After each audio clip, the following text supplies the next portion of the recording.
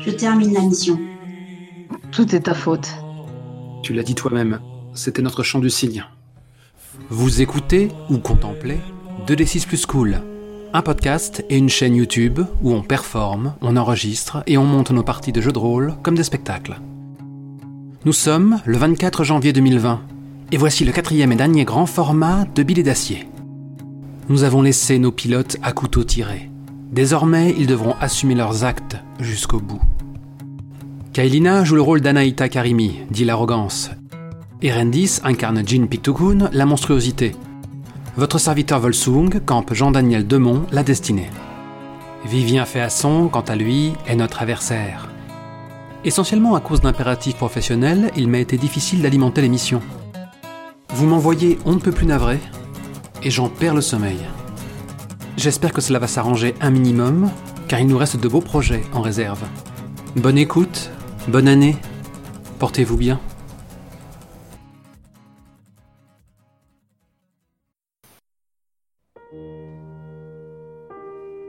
Jean, effectivement, comme on avait dit la dernière fois, tu reprends conscience, un peu violemment, parce que si je me souviens bien, tu avais été arraché, quelque sorte, à l'emprise de la chose qui t'avait laissé ces derniers mots, à savoir je t'ai cherché très longtemps, rejoins-moi s'il te plaît.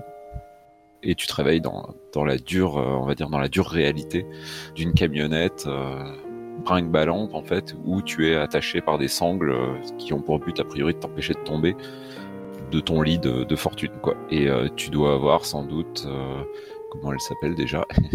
Le Dr Stone. Avec ses lunettes. Avec ses lunettes, c'est ça. Qui avec au moins un autre scientifique qui est en train justement d'examiner les relevés, ce genre de choses. J'ouvre les yeux. J'ai un geste d'instinct pour me protéger un peu les yeux, mais qui est très vite arrêté par la sangle, ce qui permet de voir aux autres que je viens. Soit j'ai un soubresaut, nouveau soubresaut, soit je reviens à la conscience. Et du coup, j'essaye moi de redresser un peu la tête et je prends conscience comme je peux de l'environnement qui m'entoure. Et quand je vois le Dr Stone, je dis Dr Stone, que je n'ai pas réussi. Je le voulais, mais on est où? Pourquoi? Qu'est-ce qui se passe? Le Dr Stone se tourne vers toi aussitôt. Elle a une espèce de geste de protection, de tendre dans ta direction, quoi. C'est-à-dire comme un geste d'apaisement. Elle te dit Jean, je suis content que tu sois réveillé. Écoute, les choses ne se sont pas vraiment passées comme prévu. Elle baisse la tête et tu vois plus ses yeux en fait cachés derrière le reflet de ses lunettes et elle dit c'est Anaïta et Jean-Daniel et ils ont interrompu l'expérience. Mais quels imbéciles! Où est Nanook? Nous avons été obligés de le laisser en arrière provisoirement. Nous enverrons une équipe. La base enverra une équipe le chercher dès que nous serons arrivés. Nous avons envoyé des consignes par radio. Oh, je m'attendais pas à celle-là. J'espérais qu'on ait eu un véhicule pour l'allonger, quoi. Ces genres de grands camions à la Gundam. Ça, c'est assez mesquin, on t'a arraché Nanook. T'as le droit de prendre de la binoire si tu veux. Ah ouais, là. Oui, là j'en prends, ouais. Ouais, j'en prends 2. Donc tu passes à 6. Comme par hasard. Oui. Comme par hasard. Non mais t'as raison de commencer à faire tes stocks, là, ça va chier. Tâche de vite t'en débarrasser, ça adhère, ça accroche, ça. Justement, est-ce qu'on fait pas un jet de craqué quand on dépasse le 5 de base? Quand il y a un déclencheur. Je pense qu'il y a un déclencheur là, non? Il y a un déclencheur, mais comme t'es attaché, de toute façon, tu pourras pas faire grand-chose, quoi. On parle de la monstruosité, là. Cette chose peut muer. C'est vrai, écoute, pourquoi pas, après tout. Pourquoi pas un jet de craqué pour... si ça te va, pour te débattre contre tes sangles et tout ça, de toute la force dont tu es capable. Donc, c'est un 7-, comme on dit. C'est ça, donc c'est donc un échec. Du coup, quelque part, il y a une espèce de détachement, tu vois, vis-à-vis de la réaction que tu pourrais avoir, quoi. T'es attaché et encore un peu dépassé sans doute par les événements. D'accord. Je me rallonge, je me détends, mais intérieurement, ça bouillonne comme rarement, quoi. Du coup, le Dr Stone te dit écoute, je suis désolé, j'aurais voulu les en empêcher, mais elle nous a menacés avec une arme et on n'a rien pu faire. Ne vous en veuillez pas, Dr Stone. Ce n'est pas de votre faute. Ils ont usé de violence contre vous. Vous ne pouviez pas faire autrement que de leur obéir. J'imagine que la présence n'est plus là, c'est ça? Je me pose un peu. J'essaye de retrouver cette présence, maintenant que je la connais plutôt bien et que je peux plus facilement la ressentir peut-être. Est-ce qu'elle est toujours par là ou peut-être lointaine? Comment c'est? Eh bien, là où avant il y avait comme un manque, il y a maintenant un gouffre sans fin, comme une espèce de membre fantôme, sauf que là ce serait un amour fantôme en fait. En fait, tu ne le perçois que par son absence, quoi. Non, elle n'est plus là. Je vais te détacher, du coup. Tu te sens suffisamment bien pour te lever? Je ne sais pas. Détachez-moi, oui. Elle enlève tes liens, du coup, elle t'aide à t'asseoir sur la table. Elle prend, comment ça s'appelle, le truc qu'on met autour du bras pour la tension, quoi. D'accord. Je suis donc assise sur le bord du lit brancard. Je suis assez abattue, en fait. Je la laisse faire. J'ai pas beaucoup de tension dans les muscles pour l'instant, mais je suis assez sombre. On est parti depuis longtemps. Ça va faire un peu plus d'une demi-heure. Nous sommes à mi-chemin, je pense. Ça serait peut-être pas plus mal de faire demi-tour et d'aller rechercher la coule Nanook, non? Avec Anaïta et Jean-Daniel dans leurs aqualungs, si jamais ils veulent nous arrêter, nous n'avons aucun moyen de nous opposer à eux. On peut leur parler d'ici? Oui, bien sûr. J'ai une radio, nous pouvons les contacter. Vous voulez que je vous mette en liaison? Oui. Jean descend du brancard doucement pour tester un peu son équilibre. Et ça va à peu près. Mais elle va se mettre dans un coin de la remorque, de l'habitacle, s'asseoir un peu, se recroqueviller, et elle demande au docteur: est-ce que vous pouvez baisser la lumière, s'il vous plaît? Ok, elle s'exécute, elle baisse la lumière. Et Jean, globalement, va, à moins d'avoir le contact, on verra, mais sinon Jean restera tout jusqu'à la fin, un peu prostrée, comme ça. A-t-on bavardé, Kaelina, sur le retour? Alors déjà, moi, je pense qu'un des sujets que je vais aborder très vite, c'est le... Putain, ils vont plus jamais me regarder, ils vont me renvoyer en Iran. Je suis allé trop loin cette fois-ci. Non, t'inquiète pas, je vais aussi me faire taper sur les doigts. Je veux dire, j'ai... Te faire taper sur les doigts, tu crois que c'est à ça que ça correspond, ce qui va m'arriver, si je retourne là-bas? Je sais, tu m'avais déjà dit que cette mission était sans doute ton champ du cygne. Mais on a fait ce qu'il fallait, pas vrai? Ouais, t'as raison. On a fait ce qu'il fallait. Et il faut qu'on continue. J'ai fait un caca nerveux pour vous accompagner dans cette expédition et au final, je l'ai saboté autant que toi. Je veux dire... On l'a pas saboté, on les a empêchés de commettre une folie. C'est évident. C'était du suicide. Pur et simple. On se serait retrouvés au mieux avec des cadavres et au pire avec une armée de sirènes. Et c'est ce qu'on va plaider, parce que ils vont nous mettre au mitard, nous faire passer en cours martial et tout le touti. Je veux dire, ils nous prennent déjà suffisamment pour des enfants, mais quand bien même on aurait été des soldats accomplis, ce qu'on a fait passe pour de la désobéissance et en général est châtié de la façon la plus exemplaire. Ouais. Faut que tu sois prêt à ça. Ouais, je sais. Mais en même temps, la hiérarchie militaire était pas vraiment représentée, hein. Est-ce qu'on était vraiment censé obéir à une bande de scientifiques qui ont manifestement aucune notion de sécurité? On va plaider pour ça. C'est notre parole contre celle de Dr Stone. J'espère que Dominguez pourra appuyer notre version des faits. Ouais, j'espère aussi. Tu la connais bien?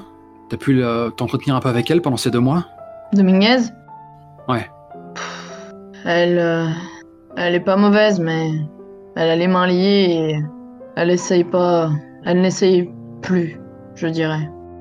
D'ailleurs, de toi à moi, tu te rappelles aussi de son attitude un peu entre deux eaux lors du numéro de Vasile. Après, vis-à-vis de Leka, elle avait été plutôt... Enfin, tu vois, Elle aurait pu nous enfoncer beaucoup plus et elle l'a pas fait, alors peut-être que cette fois-ci, elle nous couvrira aussi. On sera vite fixé. Et Jean, comment tu penses que ça va se passer avec elle ? Là, il reste vraiment interdit. Il fixe les commandes de l'Aqualung, il y a son regard qui glisse vers le camion dans lequel elle est censée se trouver. Il me fait flipper, je sais plus du tout à quoi m'en tenir. Ça a toujours été une énigme avant, mais maintenant, j'en ai pas la moindre idée. Je pense qu'il va être très en colère contre nous. Pourquoi ? Parce qu'on l'a empêché de on sait pas trop quoi, mais quoi que ça aurait été un désastre. Je sais pas, rappelle-toi comment il s'est braqué lorsque j'ai fait mine de prendre l'expédition à la légère. Et bah justement, on s'est impliqué, on a fait ce qu'il fallait pour protéger l'expédition, pour pouvoir en refaire une autre. J'espère qu'il sera d'accord avec nous, lui aussi. Oh bah il manquerait plus que ça, tiens. Il va avoir sacrément les boules quand il va réaliser que Nanook est resté en arrière. Oh, ils vont le lui ramener, va, t'inquiète pas. Puis au moins, tant qu'il a pas Nanook, on est tranquille qu'il va pas nous tomber dessus s'il pète un plomb. Ouais. Quoi qu'il en soit, sans nos Aqualung, on n'est plus les pilotes, quoi. J'imagine même pas comment je le vivrais. Et peut-être qu'à ce moment-là, un voyant s'allume. Effectivement. Quand on parle du loup, qu'est-ce qu'on voit apparaître sur l'écran alors, quand on appuie sur le voyant ? Rien du tout, parce que là, elle est pas dans son Aqualung, donc c'est juste une radio, vous avez que le son. D'accord. Il n'y a pas de visuel aussi sur le camion, d'accord. Non. Eh bien, nous sommes toutes oui. Je me passe la langue sur les lèvres et je déglutis. Je l'entends, le déglutissement ? Non. Je suis réveillée. Contente de l'apprendre. Faites-moi un rapport, s'il vous plaît. Si Anaïta avait pu être à mes côtés, je l'aurais lancé un regard en chien de faïence. Un rapport sur ce qui s'est passé ? Oui. Bah c'est simple. Les militaires de l'expédition étaient tous morts. Il y avait des manifestations de sirènes qui pouvaient s'avérer dangereuses. Et il fallait absolument partir maintenant, plutôt que de risquer de déclencher une nouvelle attaque. Alors on a fait ce qu'il fallait pour ramener tout le monde en sécurité et faire en sorte qu'on puisse revenir plus tard avec les bons moyens, s'il y a lieu. Une énième fois, ma prise sur les commandes se fait plus forte. À nouveau, mes jointures blanchissent. Avant que tu reprennes la parole, du coup, Erendis, est-ce que ce serait pas le moment de faire un test de craquer ? Oui, surtout que là, Anaïta, elle répond, elle est tendue comme une corde d'arc, hyper rigide dans son cockpit, et elle répond de manière presque robotique. Pas tout de suite. Ah, Ok, on attend un peu. Est-ce que mes arguments semblent pertinents ? Et d'après toi, Naïta, quels seraient les bons instruments ? Déjà une équipe de sécurité suffisante. Tu te souviens pas du nombre de cadavres qu'il y avait quand t'as accepté de te faire attacher là sur leur machine ? On n'a pas forcément ces moyens. Nous étions que 3 d'Aqualung, et il n'y en aura pas d'autres. Surtout pas si on ne ramène pas de résultats. des résultats, mais à quel prix ? Toi, on ne sait pas où t'étais. On ne sait pas ce que t'as traversé. Anaïta était sur place et ils ont failli te perdre. T'as eu des convulsions et au même moment, il y avait à nouveau le phénomène qui a fait apparaître ces cyclopes à l'extérieur. Enfin, je cherche le regard du docteur pour... Elle a l'air, si elle affirme ou elle affirme, parce que... Elle te regarde pas directement, en fait. Elle regarde le sol, les bras un peu croisés sur le ventre et elle a pas l'air... Enfin, elle te laisse complètement gérer la situation et elle a pas du tout l'air de participer directement au truc, quoi. Mais elle a l'air d'éviter absolument d'y participer ou elle pense complètement à autre chose, là, elle est dans ses pensées. Ah non, clairement, elle est pas bien. C'est pas qu'elle pense à autre chose, c'est qu'elle se force, ou en tout cas, elle est pas capable d'intervenir, quoi. Du coup, je mute la radio et je demande au docteur, c'est vrai, il se passait la même chose que juste avant la première attaque? Qu'est-ce que tu veux savoir exactement, Jean? Je veux savoir s'ils ont pris la bonne décision ou si ils n'ont pas les compétences pour pouvoir avoir eu un jugement correct.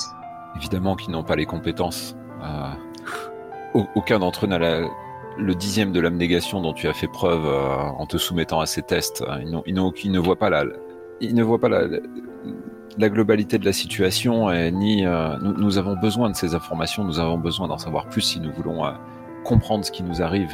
Est-ce que vous pensez que vous avez déjà assez d'éléments peut-être pour nous permettre de faire des demandes de forces supplémentaires, surtout en Aqualung, pour pouvoir y retourner plus tard?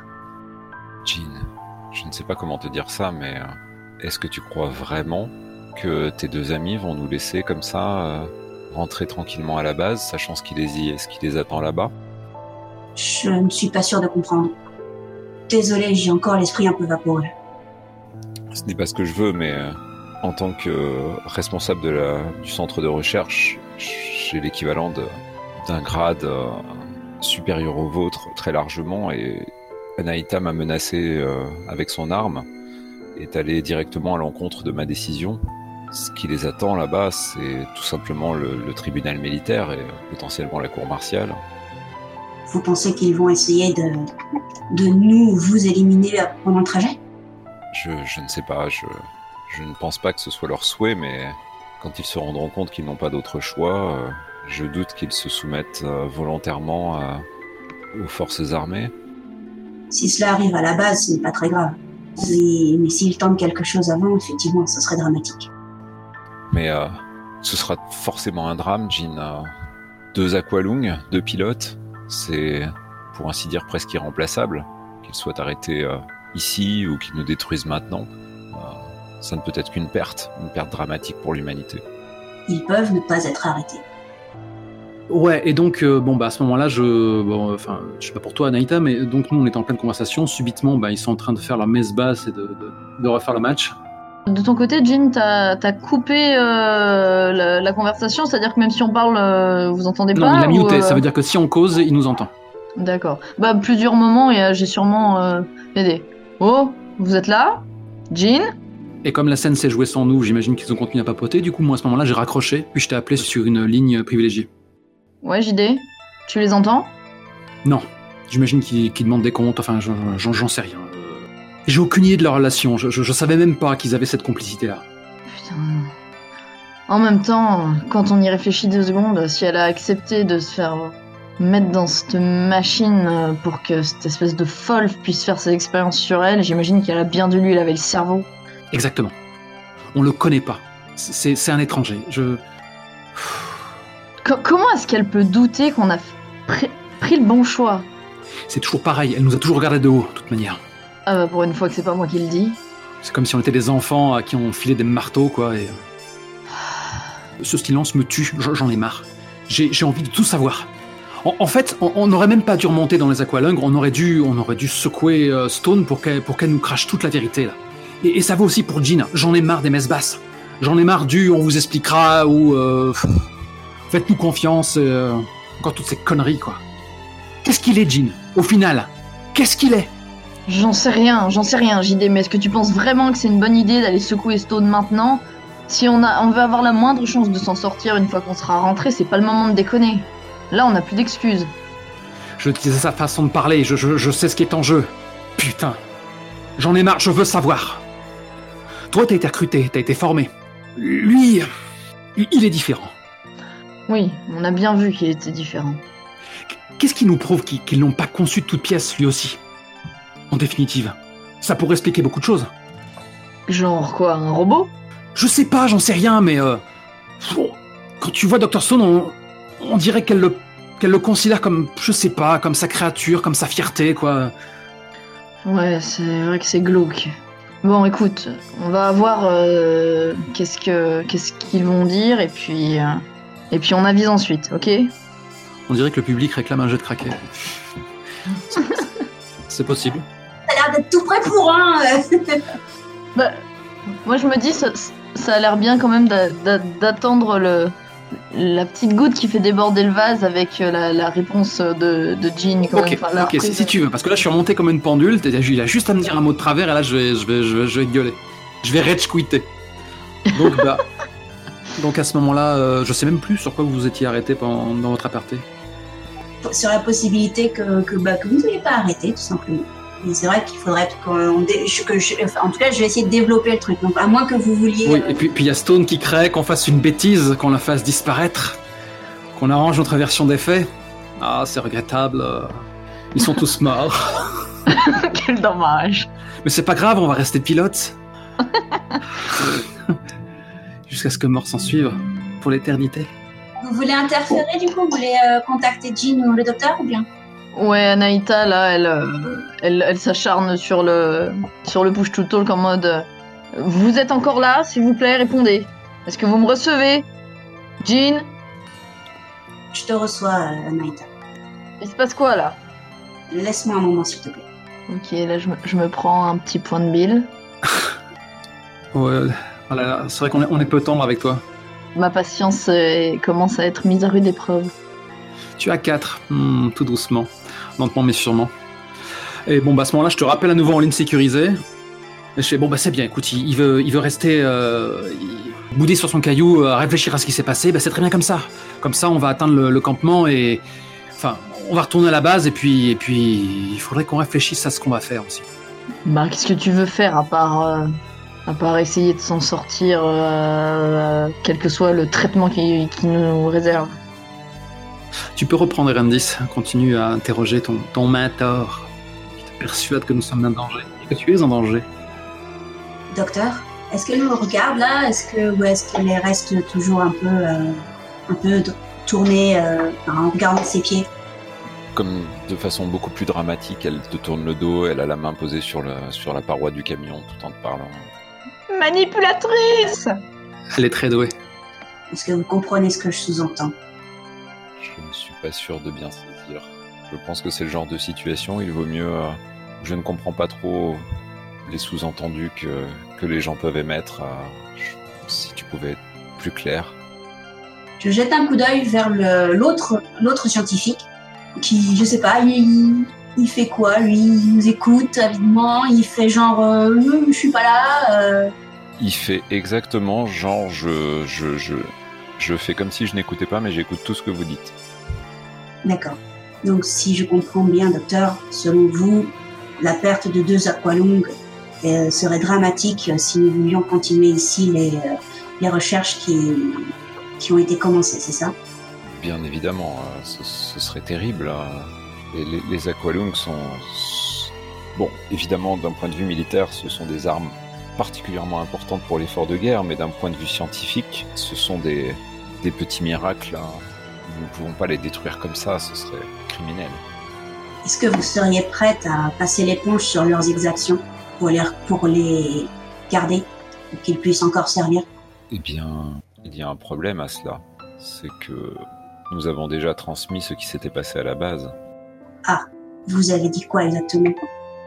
Eh bien, tout que nous revenions, que Jean-Daniel et Anaïta s'étaient rebellés contre les ordres que je leur avais donnés et avaient exigé que nous replions sur la base et qu'il fallait préparer un comité d'accueil en conséquence pour les neutraliser aussi vite que possible. Oh, la bitch! Jean reste silencieux pendant un petit moment et en fait il reste silencieux parce qu'elle n'a pas trop d'idée de comment tourner les éléments à l'avantage, on va dire, de ce qu'elle voudrait. Mais en as-tu seulement envie? Tu as Sibylle. Après tout, peut-être qu'on le mérite, ce qui nous arrive. Oui. Ça se trouve, c'est notre faute si ça a raté. C'est pas que t'as pas réussi à atteindre la chose. Ah oui, on est clair, c'est votre faute si ça a raté, c'est sûr. Je veux dire, c'est sûr et certain. C'est sûr que c'est de votre faute. La situation est aussi merdique actuellement. Après, c'est pas parce que c'est de votre faute qu'il faut. Si vous avez un prix entre guillemets d'après le docteur, si mes compagnons ont un prix aussi inestimable, il ne faut pas non plus les jeter devant une cour martiale pour quelque chose qui peut être accepté en tout cas par les personnes touchées. Ah, quelle sagesse, monstruosité. Tu ne cesseras jamais de nous surprendre. Le Dr Stone te dit Jean, j'ai bien peur que tout ne repose sur toi maintenant. Si tu parviens à les convaincre de se livrer sans sortir leurs armes. Nous pouvons peut-être encore sauver leur peau. S'ils résistent, j'ai bien peur que nous n'ayons aucune chance. Dis-moi qu'on a en vue de la base quand tu dis ça. Pas très loin en tout cas. Ouais. Je peux leur parler, oui, en effet. Et donc je renvoie un signal à radio vers vous. Ok. Bon, à ce moment, on est un peu remonté comme une pendule, toi et moi, en le voyant qu'il s'allume à nouveau. Ouais, on commence à bouillir lentement. Ouais. C'est bon, il daigne à nouveau nous contacter. Ça va être quelle fable cette fois? Eh ben, voyons ça. C'est Jean. Je viens de discuter avec le Dr Stone. Est-ce que vous avez idée de la galère dans laquelle vous êtes? On vous a probablement sauvé la vie à tous, putain. Je lâche un rire, moi. Le probablement est très important dans ta phrase, Anita. Ah bah oui, c'est sûr que on aurait dû s'assurer de voir si c'était le cas ou pas. Puis une fois qu'on aurait constaté que vos cadavres étaient bien froids, on aurait pu rentrer à la base pour dire « Ah oui, c'est vrai, on aurait dû les empêcher de faire ça parce que c'était stupide et suicidaire. » Je ne pense pas que tu sois habilité à pouvoir estimer cette situation comme ça. Ça faisait longtemps, évidemment. C'est vrai qu'on est trop con pour se rendre compte qu'il y a une catastrophe qui est sur le point de se déclencher quand il y a de nouveau des sirènes qui commencent à apparaître et tous les appareils de mesure qui paniquent et qui s'affolent dans tous les sens. C'est sûr que ça voulait sûrement rien dire du tout. Et puis tes convulsions non plus d'ailleurs, hein. J'avais donné mon accord. Ce qu'il m'arrivait n'était pas de votre ressort. Oh oui, naturellement, oui. Et c'est vrai que c'était on ne peut plus réfléchi et pensé. Ton petit tête-à-tête avec Radio Sirène, c'est une idée brillante, ça aurait pas pu ne mal se passer, c'est évident. Comme si le kill count n'était pas suffisant. Et comme de par hasard, ton Dr Stone ne s'y est pas opposé. Moi je serais toi, je m'interrogerais sur qu'est-ce qui l'intéresse vraiment. Qu'est-ce qui vous intéresse vraiment, Dr Stone? Je lui pose la question en canal ouvert. La connaissance. C'est avec la connaissance que l'on gagne une guerre. Tu lui donnes raison? Oui, je l'ai dit. Je l'ai fait en toute conscience. C'était embêtant, très embêtant que cela soit l'un des pilotes d'Aqualung qui soit l'objet de cette expérience. Mais c'était comme ça. On ne choisit pas toujours ses cobayes. T'es en train de nous dire que t'es consciente qu'elle aurait pu te laisser crever la gueule ouverte sur cette table, là, et que t'es d'accord avec ça? Oui. Maintenant, c'est pas de moi dont il s'agit ici, c'est vous qui êtes dans la merde. Alors, on a plusieurs façons de s'en sortir. Mais il y en aura aucune qui ne fera pas de dégâts. Si on n'avait pas agi, tu te serais changé en sirène. Et tu t'en aurais fait des copeaux. Tu n'en sais rien. Je t'emmerde. Et je coupe la communication. Moi qui allais proposer de craquer. Ah non, bah dans ce cas, bah oui, si je dois craquer, et on verra ce que tu me Je suggères. prends une C'est petite aussi... deal supplémentaire parce que voilà. J'avais une proposition pour Jean-Daniel, du coup. Ah, t'as une proposition. La C'est ça qui est le plus proposition, important. ça pouvait être justement comme... Attends. Je veux pas savoir ce que c'est. Parce que tu sais ce qui va se passer. Je vais lancer les dés, je vais retenir ma pile, et il va rien se passer. Donc, on lance d'abord, et ensuite tu m'évoques ce que c'est. Typiquement, je suis frustré dans ces moments-là. Allez hop. 7. Bon ben voilà, tu vois. Ok, je garde ma proposition pour moi. Non mais sérieusement, c'est épuisant. Le 7, ça passe pas? C'est quand même chelou, non? C'est à partir de 8 que ça passe? Oui, c'est à partir de 8. Ah merde. Non mais mordel, là je suis remonté comme une pendule, tu vas me dire que je reste bon, d'accord, ok. Mais je me dis que là on commence à rater, à passer à côté de pas mal de choses. Vous êtes tout glacial, quoi, je veux dire, vous énervez pas. Ouais. En fait. Ah mais si, moi je suis, voilà, bah, enfin bon bref, je t'ai dit va chier. Bon, Ok, pour le moment, là, allez, voilà. là, ça y est, moi aussi je vais dégoupiller, là. Ok, Oh, bah tu veux craquer, tu veux me faire un jeu de craquer maintenant? ça y est. Alors bon, je sais pas si je craque ou pas, mais en tout cas... C'est peut-être mon vachier qui fait électrochoc. C'est ça, je me Allez, dis, vas-y, enchaîne. putain, c'est pas normal, JD il est plus énervé que moi. Mais ceci dit, c'est quand même un cas d'école très intéressant.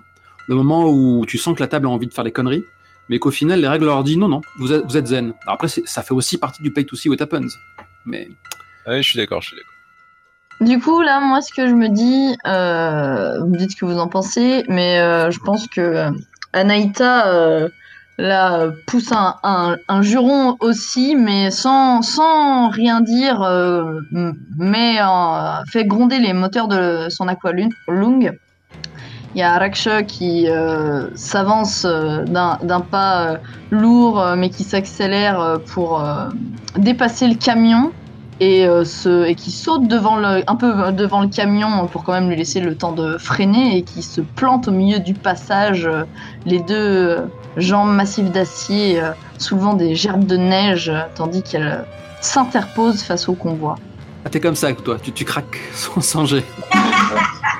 C'est ce que j'allais dire, effectivement. La théorie, c'est que les jets de craquer, c'est des trucs que je vous impose. Là, comme j'ai un peu tendance à laisser les gens faire, du coup, ça disparaît un peu cet aspect-là. Et après, vous êtes libre de faire des conneries qui correspondraient normalement à un jet de craquer, quoi. Je veux dire, ça, c'est votre liberté la plus stricte. Et en plus, du coup, je vais te demander un test quand même. Parce que c'est justement un investissement de bile là-dedans. Ce sera un test d'agressé pour en gros immobiliser le camion, même si tu l'immobilises pas physiquement. Ouais, bah s'il freine pas, effectivement, je vais mettre le bras et puis on va faire un petit dérapage arrière jusqu'à ce qu'on soit à l'arrêt. Hein. Voilà, typiquement, c'est ce qu'on va déterminer avec le G, justement. Ça sent la baveur. Tu mises combien, du coup? Je mise combien Je vais mettre... Je vais mettre 1 pour commencer. Oh. Tranquillement. 2, allez 2. On met 2. Parfait. C'est une réussite parfaite. Eh ben nickel, du coup tu te poses devant le camion et tu vois le camion en fait effectivement freiner. Ton but c'est vraiment juste de l'arrêter, c'est pas de lui faire des dégâts quoi. Ah oui non, là le but c'est de les arrêter quoi, en mode on arrête les conneries et on arrête le camion aussi. Ça marche, donc du coup le camion freine et tu sais il fait une espèce de dérapage dans la neige avant de taper légèrement contre le pied de ton aqualoom quoi. Et à l'intérieur du camion vous êtes tous pas mal secoués par la fin quoi. Oui d'accord, du coup je me retrouve à à côté du brancard par le choc du freinage. Juste avant de vous laisser la main, au moment où donc à l'intérieur du camion, donc vous tombez à terre, en fait, t'as le scientifique, tu sais, l'autre, le silencieux qui se manifestait pas mais qui vous écoutait, qui te tombe à moitié dessus, et il y a une espèce de bref instant en fait où tu remarques que sa manche droite s'est relevée dans la chute, quoi, et tu vois que son bras en fait est à moitié recouvert d'une substance huileuse, voire écailleuse. Et il remonte la manche un peu précipitamment et il te regarde l'espace d'un instant et il te fait, il porte la main, tu sais, le doigt sur ses lèvres comme pour te faire chut. Oh putain. Enfin, je regarde avec des yeux exorbités, mais je dis rien. Ça marche. C'est notre petit secret. Et je reprends contenance rapidement. Elle est passée à l'ennemi définitivement. Ah, t'en sais rien. C'est beau de rêver. Bah, pour le coup, je suis vraiment surpris par ton geste, Anaïta, quoi. You've got balls of steel, comme on dit. Always. Ok. Et Du coup, il y a d'autres véhicules ou pas? Je pense que vous êtes au moins vous êtes 3 camions, on va dire. Les militaires sont répartis en fait au volant des camions en question, quoi. Et du coup, ton agent infiltré, c'est le mystérieux et sémillant Ajay Patel. Exactement. Je me souvenais plus pourquoi je l'avais mis là. J'ai fini par me souvenir en début de partie. Aux yeux de braise. Ah, et puis les canons en plus. Oui, les canons. Qu'est-ce qui nous arrive? Bon, bref. Ok. Donc, je sais pas ce que font les autres camions, mais en tout cas, quand celui où il y a Jean et le professeur Stone s'immobilisent, du coup, Anaïta reprend la parole sur un ton au-dessus que précédemment. En fait, si je comprends bien, vous avez déjà décidé de nous foutre au trou dès qu'on arrivera, c'est ça? Vous avez à aucun moment envisagé qu'on n'avait pas l'intention de faire de conneries sur le trajet. Vous nous condamnez d'avance. C'est ça? À qui tu parles, Anaïta? À toi, à elle, apparemment c'est la même chose. Non, c'est pas la même chose. Et j'ai essayé de voir s'il était possible que vous puissiez vous en sortir, mais apparemment non, puisque malheureusement, effectivement, le Dr Stone a agi en conséquence et selon le protocole et a informé la base de vos actions. Ah oui, et c'était aussi le protocole de mettre en péril la vie de tout le reste de l'équipe. Ah, le protocole, c'est que quand ça l'arrange, hein. Elle était la plus haute gradée au final et scientifique de surcroît. C'était une mission scientifique. Elle avait tous les droits. Maintenant, je pense que pour le bien, on va dire, de l'ensemble de la situation, il serait préférable que vous vous rendiez sans faire plus d'esclandre à l'arrivée. Qu'on se rende, tu te fous de moi, on était en train de rentrer sans faire d'histoire, on était prêts à aller rendre des comptes comme il fallait, et vous partez du principe que apparemment il va falloir prendre des mesures pour nous maîtriser, et qu'il va falloir faire des efforts pour qu'on s'en sorte. Vu comment vous avez réagi, semble-t-il, face au Dr Stone, elle était suffisamment inquiète pour prendre ce genre de mesures, et ce n'est pas plus illégitime que de n'avoir rien fait. À ce moment-là, je coupe la conversation et je fais épuise pas ta salive. Il est dans leur camp. Ça aurait été une boucherie que ça aurait été pareil, quoi. Il était déterminé. Laisse tomber, on a sans doute fait une connerie. Soyez certain que je ferai tout ce que je peux pour vous éviter, je ne sais pas, en tout cas, de ne plus pouvoir être pilote. Loué sous la clémence de son Altesse. Je l'entends, ça? Ouais. 5 billes noires, épisode 4, open bar. Jean-Daniel, je suis pas votre ennemi. Et puis là, j'ai un petit blanc, en fait, je me pose la question, et je regarde Ajaf Patel, avec un petit air de je suis pas sûre, en fait. Je veux dire, le docteur lui-même m'a dit que vous étiez irremplaçable. Tout le monde ici, je pense, a agi en pensant bien faire et pour le bien de la suite. Et c'est peut-être quelque chose que les autorités vont pouvoir entendre. Mais pour ça, il ne faut plus d'esclandre. D'esclandre? Plus d'esclandre? Tu penses qu'ils vont écouter? Quand je leur ai demandé d'arrêter de faire ces expériences sur toi parce que t'avais l'air mal en point, ils m'ont attaqué, Jean. Et maintenant, dès qu'ils en ont l'opportunité, ils prévoient déjà de nous faire passer en cour martiale, voire de nous destituer de notre titre de pilote. Tu crois vraiment qu'on va pouvoir s'en sortir maintenant, vu que tu collabores avec eux en plus? Je collabore avec eux pour vous. Non, on s'est opposé à eux pour toi, et toi tu nous plantes un couteau dans le dos. J'en ai soupé de cette conversation, ça suffit. Allons-y qu'on en finisse. Tu sais quoi, Jean-Daniel? Si c'est une expédition scientifique et que de toute façon, qu'ils soient morts ou vivants, apparemment c'est pas de notre sort, moi, je me tire. Jean-Daniel, tu perçois sur ton scanner, en fait, des formes qui sont en train de venir dans votre direction depuis l'avant-poste 32. Je hausse le sourcil, mais je réponds quand même à Anaïta. Ça veut dire quoi, tu te barres? Bah, je me casse d'ici. Je vais pas rentrer à la base si c'est pour me faire foutre en tôle. Tu veux qu'on aille péter à Vegas? Notre machine n'a pas assez d'autonomie. De contrariété, je gagne une bille noire. D'accord. On peut pas la gagner, cette putain de guerre. Nos machines ne sont pas éternelles, et hors de ces machines, on est juste des gosses. Et à ce moment-là, alors que mes capteurs se montrent un peu plus frénétiques, et je fais... oh bah voilà le comité d'accueil. Ouais, bah qu'ils viennent. Jette un œil à tes capteurs, il y a du mouvement. Qu'est-ce que ça a l'air d'être?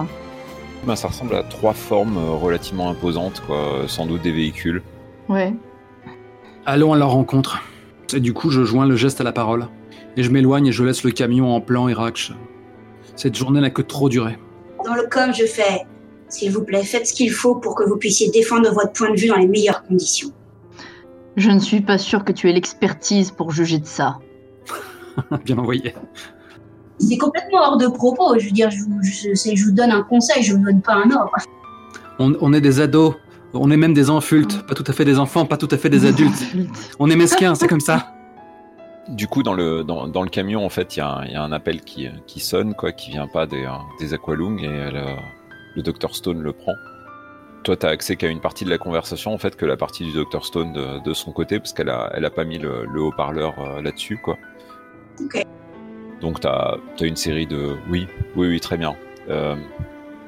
Écoutez, j'en ai aucune idée. Ils ont l'air assez remontés. J'ai peur qu'ils ne tentent quelque chose, mais... Oui, Jean est avec moi, elle dit, elle jette un regard dans ta direction. Non, comme je vous l'ai dit, nous avons dû laisser son Aqualung en arrière. Oui, je sais. Croyez-moi que j'aurais voulu faire autrement. Très bien, je vous laisse gérer maintenant. Et elle raccroche. Jean soupire longuement et profondément. Le Dr Stone, du coup, va à l'avant du camion, en fait, donc au niveau du poste de pilotage, en fait, elle se glisse aux côtés du chauffeur, te laissant seul avec, du coup, l'autre scientifique. Oui. Vous voulez qu'on fasse quoi? Parce que évidemment, j'ai envie de discuter avec Ajav, mais est-ce qu'il y a d'autres choses qui vont se faire très rapidement, qui font... On peut faire les deux en même temps, hein. De toute façon, écoute, on va dire que tu as un laps de temps pour échanger 2 mots avec lui et après on passe à notre scène, quoi. Parce que là dis-toi juste que je pense que Raksh m'a rejoint et qu'on avance à la rencontre du convoi et il se passera ce qui se passera. Et donc tu as le temps d'échanger 2-3 répliques avec ton BFF. Mon quoi? Ton seul véritable ami, forever. Ok. Donc il y a un voile, il y a une sorte de bâche plastique, de double rideau plastique opaque, qui empêche en fait de voir entre les deux habitacles. Et quand le Dr Stone a disparu de la vue, Jean jette un regard au type qui accompagne Dr Stone. Est-ce qu'il me renvoie le regard? Ouais, il te regarde et effectivement il a l'air de vouloir te parler, même s'il y a une espèce de gêne légère, parce que effectivement vous vous connaissez pas du tout en fait, quoi. Je vais vers lui, qui doit être plus à l'arrière du camion, je pense, pour s'éloigner un peu plus de l'habitacle avant. Et je me glisse à côté de lui et je lui murmure, mais qui êtes-vous? Qui je suis n'a aucune importance. J'ai vu ce qui s'était passé. Tu es entré en contact avec notre mère là-bas, n'est-ce pas? Oui. Quand il a dit mère, j'ai eu un battement de cœur de plus en fait qui m'a étreint. Oui, j'ai essayé, mais je n'ai pas réussi finalement. Qu'est-ce que vous cherchez? Qu'est-ce que vous voulez? Peu importe ce pourquoi j'étais là jusqu'à présent. Maintenant que il te prend par les épaules et te dit c'est toi qui est important. Il faut qu'on t'amène là-bas, il faut qu'on t'arrache à eux. Si jamais tu rentres dans la base, ils vont continuer leurs expériences et tu ne reverras plus jamais la lumière du jour, ou plus jamais ils te laisseront une telle chance. Il faut qu'on en profite, il faut qu'on s'enfuit. On ne peut pas partir seul dans le froid, on va mourir en moins de 5 minutes. Prenons ce camion. Attends, je suis désolée, j'ai envie de savoir, mais tu ne peux pas me dire pourquoi cette guerre? Qu'est-ce qui vous pousse à nous attaquer? Est-ce que on s'est mal compris? Est-ce que... Que t'importe cette guerre, tu n'es pas l'un des leurs, tu es l'un des nôtres. Pour l'instant, je suis entre les deux. Le pas a déjà été fait, c'est trop tard. Viens avec moi. Écoute, je peux prendre ce camion pour toi et t'amener là-bas. Je reste pour l'instant complètement indécis. Et qu'est-ce qui fait que je suis des vôtres? Je n'en ai pas la moindre idée, mais je suis sûr de ne pas me tromper. Je ne veux pas qu'il y ait de victimes.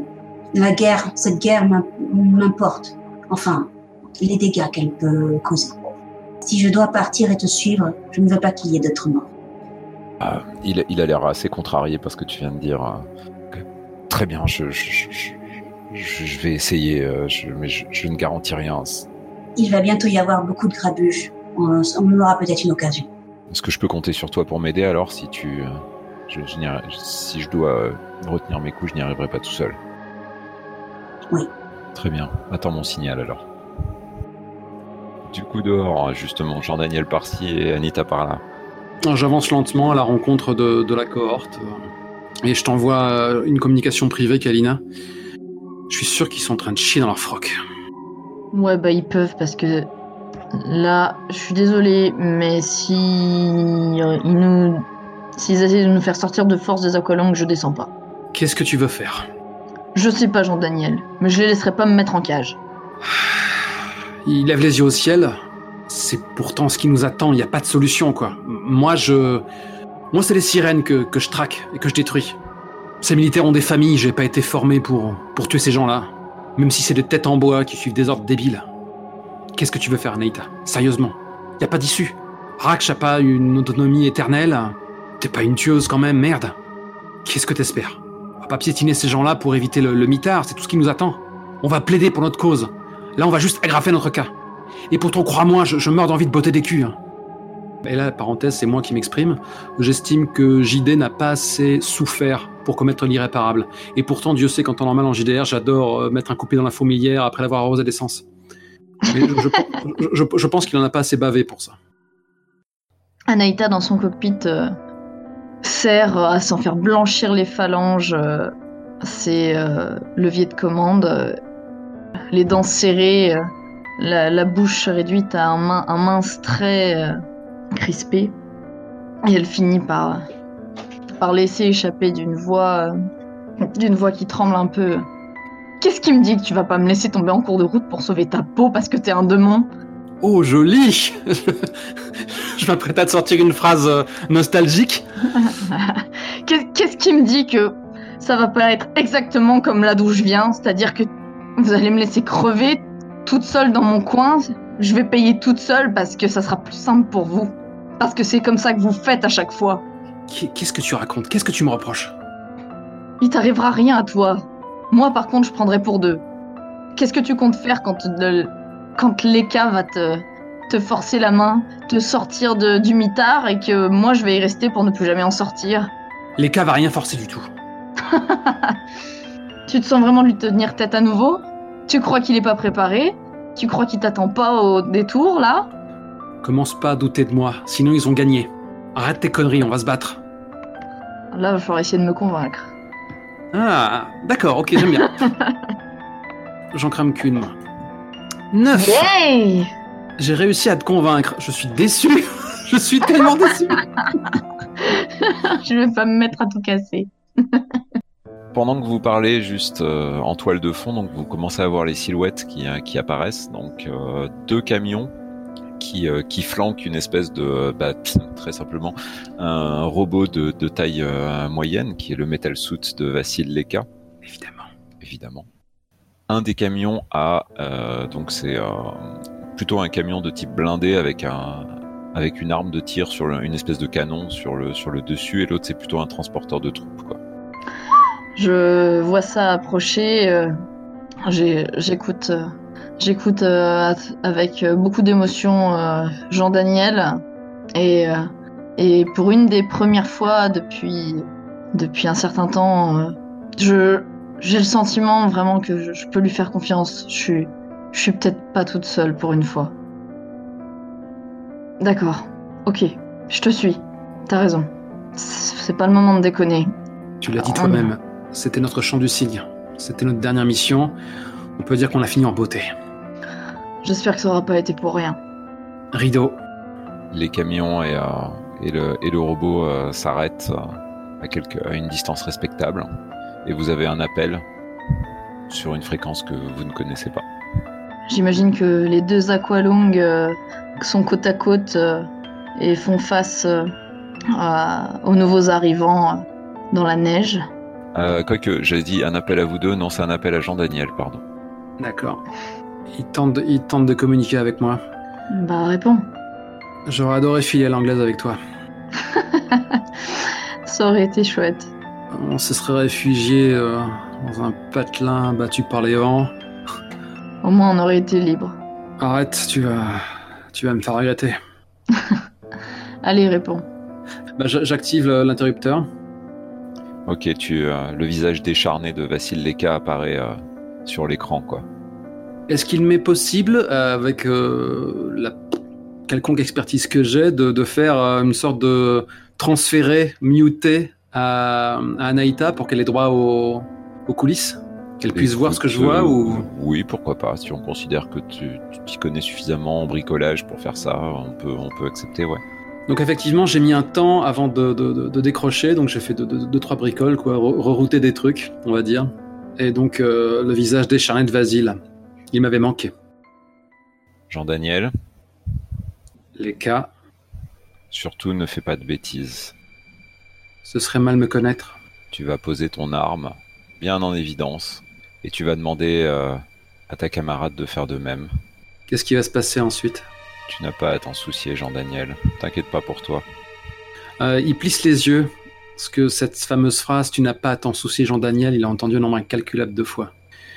Je hoche la tête, en laissant mes doigts un peu parcourir les commandes. La curiosité me torture, monsieur. Qu'est-ce qui va se passer ? Pour toi, tu vas rentrer à la maison. Je doute que tu revois le champ de bataille avant un moment, à mon avis. Ton père sera furieux quand il apprendra ce que tu as fait, mais tu tiendras et plus tard, Tu prendras la place de ton père et un avenir radieux t'attendra. C'est ta destinée. Ah, joli! Et alors qu'il dit ça, il y a ma poker face qui se fissure un peu. J'ai le regard qui s'écarquille et je sais pas, je me rappelle de ce train de vie présidentiel qui pourrait m'attendre. Je m'imagine avec l'héritière Marty. C'est un petit peu d'ailleurs une image un peu floue parce qu'après tout, je ne la connais quasi pas, quoi. C'est celle qui m'a été destinée, mais je suis même pas sûr de savoir à quoi elle ressemble. Étrangement, si je l'avais vue dans un magazine, je suis incapable de m'en rappeler, quoi. Et donc je l'imagine dans un manteau d'hermine à mon bras et elle a un visage qui n'a aucun trait, quoi. Et je secoue la tête. Ça, c'est l'avenir qui m'attend. Et qu'en est-il de ma partenaire criminelle? Je sais pas comment traduire partners in crime. Ça ira très bien. Il te regarde, tu sais, sans cligner des yeux, comme si il était capable de rester comme ça une éternité, quoi. Es-tu vraiment sûr de vouloir connaître la réponse, Jean-Daniel? Ne préfères-tu pas baisser les armes et nous laisser faire? Du coup, moi j'entends tout ça? Oui, tu entends tout, mais tu peux pas t'exprimer. Ouais, d'accord. Je passe à 5 billes. Ça aurait été amusant que je coupe subitement la communication. Ouais, mais moi aussi, là, je pense que je prends de la bile. Anaïta, dans son cockpit, devient livide, blanche comme un linge. Elle a les mains qui commencent à devenir moites. Elle est suspendue aux lèvres de Jean-Daniel, le cœur battant la chamade à tout rompre dans sa poitrine. Et au passage, je précise que finalement, je passe à 6 billes parce que je trouve qu'une seule bille, c'est beaucoup trop faible. Cette scène. Qu'est-ce qu'il attend, les gars? Je manque d'imagination. Bon. Écoute, Jean-Daniel, il va falloir te comporter comme un adulte cette fois. Tu sais très bien que nous ne pouvons pas laisser passer cela et qu'il va nous falloir un exemple. Ok. Expertise militaire, formation, tout ça. Peut-être qu'à un moment, j'ai eu tout plein de cours théoriques. Peut-être aussi que pour tuer le temps, parce que j'ai eu l'occasion de tuer le temps quand j'étais consigné dans ma chambre entre deux apparitions publiques. J'ai peut-être compulsé tout et n'importe quoi, y compris ce qui est le protocole dans ce genre de situation. Qu'est-ce qui attend Anaïta? Ça dépend si l'épisode est réalisé par Verhoeven. C'est ça. Théoriquement, ce qui attend Anaïta et ce qui devrait t'attendre toi, c'est la cour martiale et potentiellement être fusillé. Après, tu sais aussi qu'il y a beaucoup d'exceptions qui attendent les pilotes parce que, en raison de leur rareté. Oui, il faut pas les abîmer. C'est ça. Donc en fait, la punition exemplaire, elle est toute relative en définitive, puisqu'ils peuvent pas se permettre de perdre un pilote. Il y en a trop peu à travers le globe. Potentiellement, oui. Mais c'est pas sûr, et Leka, à mon avis, a déjà bien la rage contre moi. Sans parler de sa capacité à punir Jean-Daniel indirectement, quoi. Aussi. À mon avis, ce serait un très bon moyen de te faire payer ton insolence. Peut-être qu'ils vont enfin pouvoir se virer de l'armée ces gosses gênants et remplir leurs effectifs de metal suit pilotés par des soldats dociles, peut-être. Donc je vais m'en remettre au dé et je vais faire un jet de craqué. Ok, ça marche. Parce que effectivement, il est mal à l'aise, mais j'estime qu'il en a pas assez bavé pour faire n'importe quoi. Donc on verra si on se la joue Thelma et Louise. Je m'en remets au dé. 2d6, donc une mise maximale de 3. C'est un 12. Ah bah voilà. Je me débarrasse donc de ce que j'ai investi, je retombe à 3 et je me retourne vers toi, maître de cérémonie, adversaire, pardon.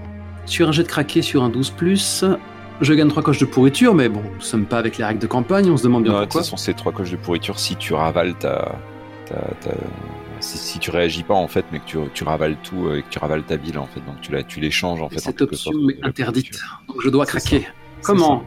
Écoute, en fait, moi ce que je te suggérerais, c'est que tu vois clairement la lueur assassine dans le regard de Leka, et tu commences à regarder autour de toi et tu vois que le camion de transport de troupes en fait a commencé. Il y a des hommes en tenue, tu sais, camouflage neige, qui ont commencé à descendre doucement et à se mettre en position. Et t'as le sentiment, même si ça pourrait être un reflet en fait dû à l'éclairage, que le canon s'est légèrement baissé en direction d'Anaïta. Et ce que je te propose comme craquage, c'est de de bousiller le canon ou Ça me va. ou le transport de troupes. Ça aurait été mon réflexe naturel en fait. Donc on est d'accord que le canon est de proportions certaines. Oui, effectivement. Ok. Vif comme l'éclair, il y a le compartiment de la cuisse façon Robocop de mon chevalier d'acier qui va s'ouvrir et je pourrais me saisir de... Allez, c'est peut-être la dernière fois que je le cite. Je vais me saisir de mon pistolet de secours ENFR 1 et tenter une rafale effectivement et dézinguer le canon quoi. Donc je vais cramer... Écoute, il n'y a pas besoin de jet de dés pour ça, parce que je considère que ça fait partie du jet de craquer en fait. Parfait. Histoire de pas multiplier les jets de dés autant que possible. Donc en fait, en gros, parce qu'il y a aussi une espèce de mouvement de panique, parce que c'est quand même un craquage en plus excessif.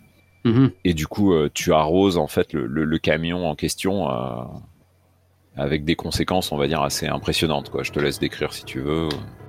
Ok, donc à ce moment-là, j'ai un petit éclair là qui apparaît, on ne sait nulle part façon Gundam, quoi. Et donc je réalise le danger qui pourra abattre Anaïta pour s'assurer qu'elle soit pas un danger pour qui que ce soit. Donc à ce moment-là, l'habitacle au niveau de la cuisse de mon archevet d'acier s'ouvre dans un ronflement de servomoteur. Il y a ma main d'acier qui s'élance pour saisir l'arme. À ce moment-là, il y a Vasil Leka qui est tendu comme une corde de piano avec son expertise militaire qui fond sur moi avec le metal suit. Et l'acier heurte l'acier et de ma main libre, je saisis le flingue et je balance une rafale dans le canon. Tout ceci s'est passé en un laps de temps excessivement court. J'ai un peu vacillé sous la charge et du coup la rafale qui était censée scalper l'appareil, le véhicule monté là, finalement c'est un petit peu un tir en diagonale qui zèbre la neige et l'appareil tout entier. Des impacts colossaux, de manière, je veux dire, les douilles sont énormes et laissent des cratères fumants en tombant au sol. Je suis horrifié en voyant une sorte de réaction en chaîne qui fait exploser tout le véhicule avec son précieux chargement de chair morte. J'articule entre mes dents non, je voulais pas. Et à ce moment-là, de rage, je repousse Leka en arrière et démerde-toi avec ça, Anaïta. What? Du coup, oui, Anaïta regarde ça au médusé en état de choc avant de réagir à l'exclamation de JD et au moment où il repousse Leka en arrière. JD, putain! Et du coup, Raksha se précipite aux côtés de Jean-Daniel pour repousser Leka, l'aider à repousser Leka. Ça marche. Pendant ce temps, il y a les bonhommes qui prennent leur position en fait avec leur potentiellement des armes lourdes, quoi, des espèces de lance-missiles ou des trucs comme ça, quoi. Le géant d'acier devient un véhicule inerte et j'articule juste dans le vide. Je voulais pas, j'ai jamais. Du coup, donc Leka s'arrange pour mettre le véhicule de Jean-Daniel entre lui et Anaïta. Moi, l'idée c'était que j'arrivais, je voulais lui mettre un kick. Hein. Oui, bah oui, justement, c'est ce qu'il est. Écoute, je vais te demander un jet d'agresser quelqu'un. Tu auras un désavantage du coup à cause justement du fait que Jean-Daniel ne réagisse plus, quoi. T'inquiète pas, j'ai confiance. Ok, on va mettre 2 billes parce que j'ai peur pour Jean-Daniel et que là, il m'a tellement bien baqué que je peux pas le laisser tomber. Bon bah du coup le désavantage s'applique pas parce que je pouvais diminuer de 1, mais comme tu as fait 9, c'est quoi qu'il en soit une réussite. Donc ton but c'est de kicker du coup Vasil Leka, quoi. Ouais, je vais lui mettre un grand kick. Décris-moi ça. C'est Vasil en même temps, il faut qu'il mange chaud. Ok, donc Raksha s'élance, les vibrations causées par ses pas sur le sol gelé produisent des ondes de choc dans la neige. En arrivant au contact avec l'aqualung de Jean-Daniel et le metal suit, il prend appui sur un pied qui frôle le chevalier d'acier pour venir cueillir le metal suit en plein dans la poitrine pour l'envoyer décoller en arrière. Ça, en s'appuyant d'une main avec un mouvement étrangement humain sur l'épaule du chevalier d'acier. Qui accuse un peu le coup quand même. Hein. Raksh, il est trapu, plus que le mien. Ça marche. Du coup, donc Vasil Leka est complètement à terre et commence tout juste à se relever. Par contre, Anaïta, tu sens d'un coup un impact au niveau de l'épaule à l'arrière de ton Aqualoom, quoi. Au moment où une roquette, en fait, le percute de plein fouet. Tu prends 2 dégâts sur le robot. T'as 2 dégâts d'un coup. Eh ouais, hein. Oui.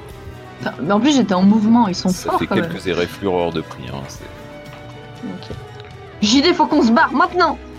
Je comptais enchaîner sur des tas de trucs, mais je pense que ce serait intéressant de savoir ce que fait Jean. Alors Jean, pendant ce temps, du coup, donc âgé au moment où Vassil Leka et le reste commençaient à s'approcher, il t'a fait signe de te préparer. Et je lui ai dit que je m'occupais du Dr Stone. Ça marche. Et au moment où les choses ont dérapé, en fait, il a dit c'est le moment et il s'est jeté sur le pilote, quoi. Pareil. J'arrive par derrière et je lui maintiens la tête sur le dossier d'un bras et les épaules de l'autre. Et je lui murmure à l'oreille, je lui dis « Docteur, partez, je vais aller vers le nord. Et si je le peux, je reviendrai. Si je ne reviens pas, c'est qu'a priori, ils n'accepteront pas de négocier. Partez, maintenant. » Écoute, du coup, je vais te demander un jet de convaincre plutôt qu'un jet d'agresser, vu ce que tu veux faire. Ok, je mets 3. Ça va bien se passer. Vous êtes trop fort. C'est presque désespérant. Du coup, le Dr Stone te regarde, tu sais, l'espace d'un instant dans les yeux et ça se joue vraiment à la détermination dans ton regard. Et à un moment, elle se jette sur la porte, quoi, et l'ouvre et commence à courir.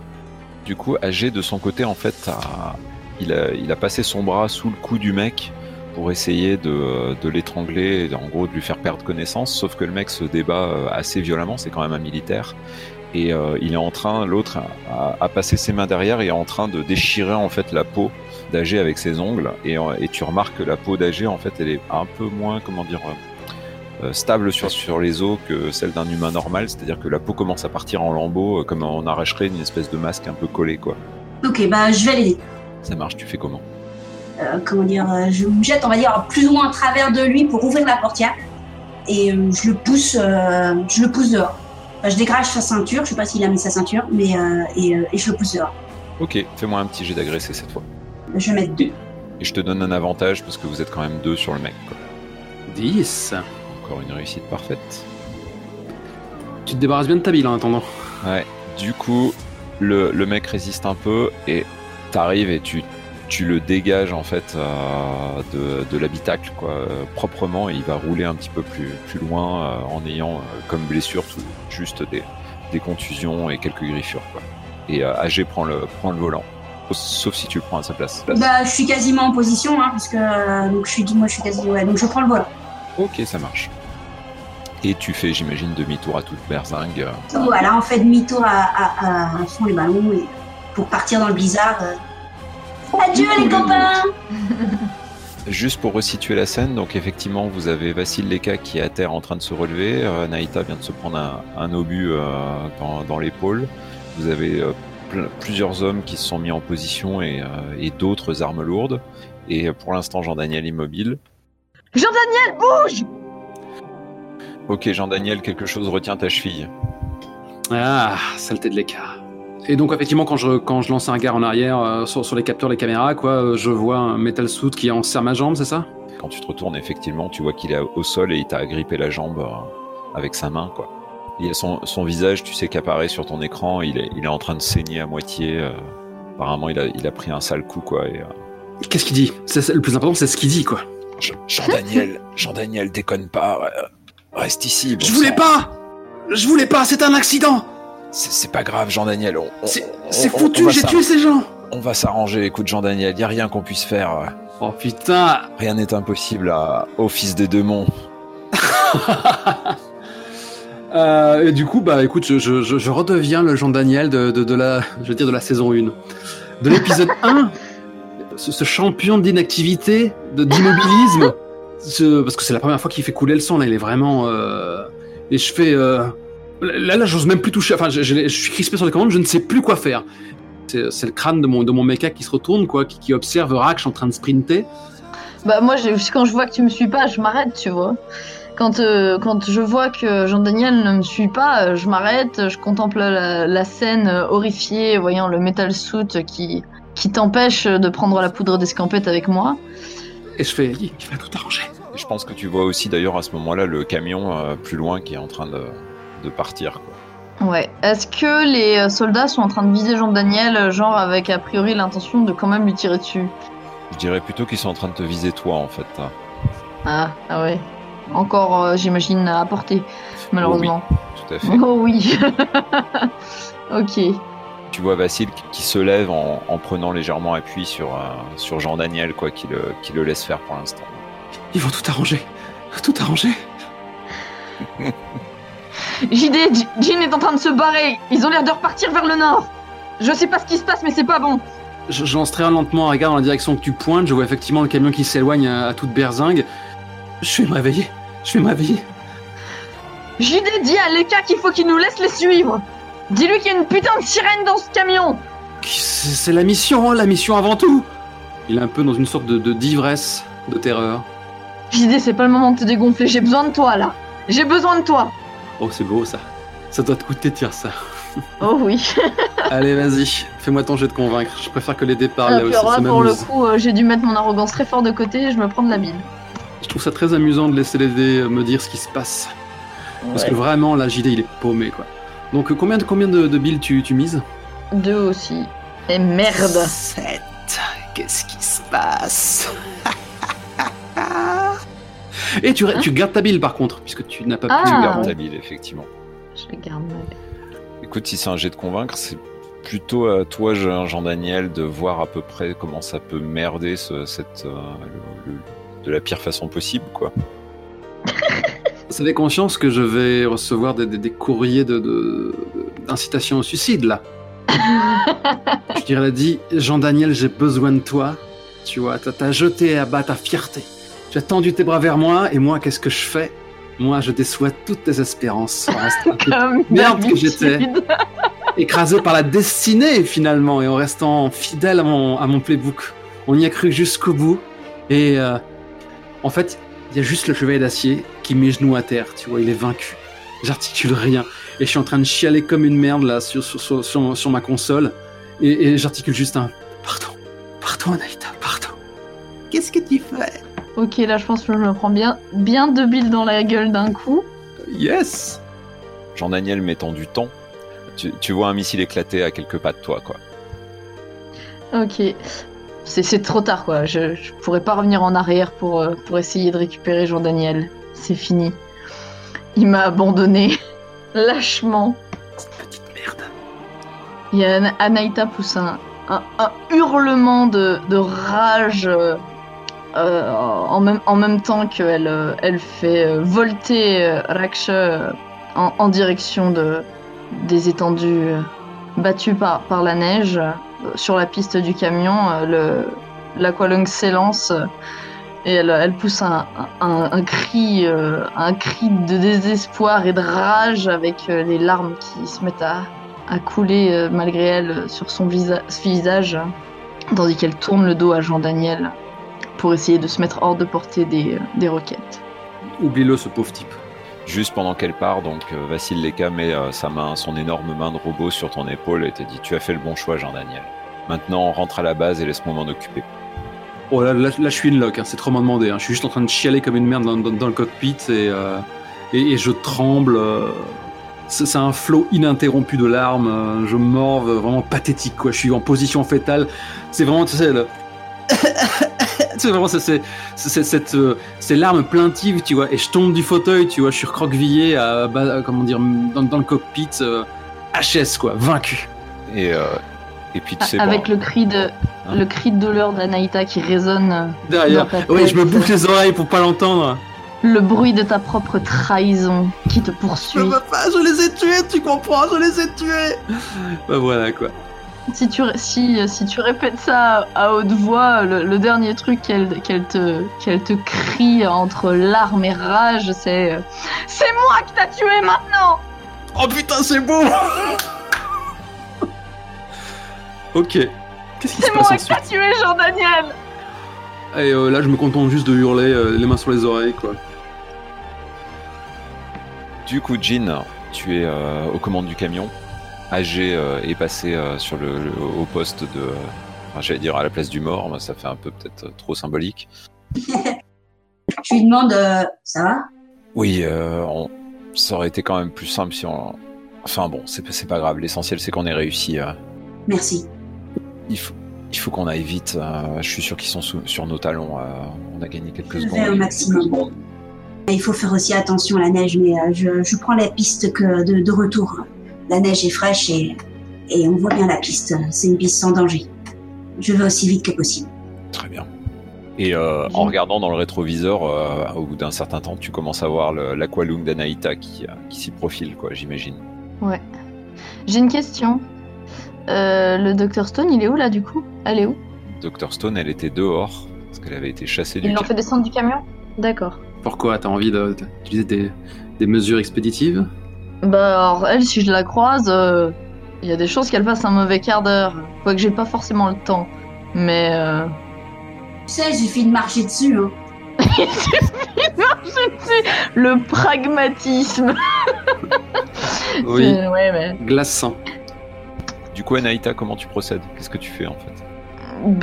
Moi, là, alors déjà, ma priorité numéro 1, c'est de fuir les roquettes. Parce que j'ai Ok, pas envie ça- que mon Raksha soit réduit en gruyère. Ça, on considère que c'est fait justement. Et du coup, tu me dis si je croise la petite silhouette du Dr Stone dans la neige. Et sinon, j'essaye de rattraper le camion parce que je sais pas trop en fait. Parce que c'est le seul truc que je vois. Parce que là, tout de suite, je réfléchis plus. Et puis parce que quand mon cerveau recommence à pouvoir formuler des pensées cohérentes, la première qui me vient, c'est que tout est la faute de Jean. D'accord.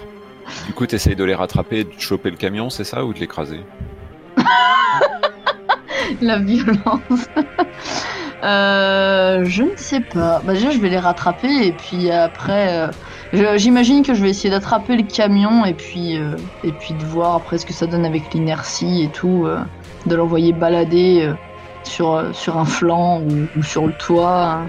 Ok, donc du coup, Jean, tel le Tyrannosaure Rex, tu vois Anaïta se profiler, devenir de plus en plus grande, son Rashk dans le rétroviseur. Quoi.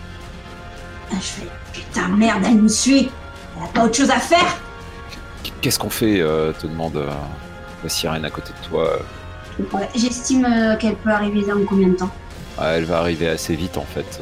Ta seule chance, ça va être à un moment ou à un autre de prendre des zones un peu difficiles ou de zigzaguer, enfin de faire des trucs dangereux quoi, pour arriver non pas à la semer, mais au moins à pas te faire choper quoi. Ok, à ce moment-là, je m'arrête et je sors. Dès l'instant où tu freines, il te dit mais tu es folle, ne t'arrête pas, continue. Elle va nous rattraper de toute façon, il vaut mieux lui parler. Il chope le volant en fait et appuie sur l'accélérateur. Comme tu veux. Alors, je te rappelle par contre que t'es à côté d'un type dont le visage est à moitié lacéré, on dirait un masque avec en dessous tu devines en fait la forme du crâne qui dépasse genre la bouche et celle d'un squelette quasiment avec des bouts de muscles flageolants quoi. Miam miam. Ok, je continue. Et du coup, Ça marche. Du coup, il lâche le volant s'il voit que tu obtempères.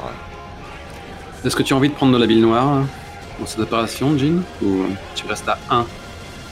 Non, je vais en prendre un, mais c'est plus par le stress de... J'aurais préféré prendre les devants, et là, il va falloir que j'attende que Anaïta agisse, et j'aime pas tout ça. D'accord. Du coup, Anaïta continue de prendre de plus en plus de place dans le rétroviseur et du coup, tu fais quoi? Tu te lances à fond les ballons pour essayer de l'esquiver ou tu y vas mollement pour te faire rattraper? En fait, non, j'y vais pas mollement, hein, j'y vais vraiment à fond, et j'essaye de voir un peu, de la surveiller. Non, d'ailleurs, tiens, je vais lui demander, je vais dire au gars à côté, aux zombies à côté de moi, bon, écoute, non, prends le volant, je vais essayer d'observer ce qu'elle fait pour essayer de comprendre son intention. D'accord. Ok, du coup, Anaïta, c'est toi qui as l'initiative, du coup, puisque Jean a lâché le volant. Ok. Je continue à foncer à toute berzingue vers la silhouette du camion qui se rapproche de plus en plus devant moi, les joues toujours humides de larmes de rage. Et quand je rattrape le camion, je tends la main mécanique massive et de Raksha en avant pour saisir l'arrière du camion. Ok, je t'invite à faire un jet d'agresser quelqu'un, tu as un avantage. Du coup, je dis braque à droite pour essayer d'esquiver, comme je la vois arriver. Ça marche, il essaye, effectivement. Donc ça va être un jet d'agresser. Et la mise... 2, c'est bien 2. Non mais 3, c'est bien 3. Allez, 3, allez, 3. 3 hein. Là, je suis en rage, Oui. j'ai les nerfs en train de lâcher. Il n'y a plus de mesure, là, j'y vais pas à moitié. Et si je dérape et que je m'écrase sur le camion, c'est pas déconnant. Voilà, Ça n'a c'est trop pas safe les G à marché. 2, j'ai l'impression. Je No me suis more trompée. Mr. Nice Guy, quoi. Hey, no more Mr. Nice Guy. Oh, non, mais c'est sérieux? Bon, bah, je garde ma bile. Au vu de la configuration du paysage, tu t'attendais à ce qu'il tourne sur la gauche, quoi, et d'un coup, il vire sur la droite brutalement. Et t'avais tout mis dans l'espèce de coup d'épaule que t'es sur le point de les choper. Et ton robot, en fait, roule un instant sur la neige. Et tu te retrouves à moitié prise dans des espèces de crevasses, quoi.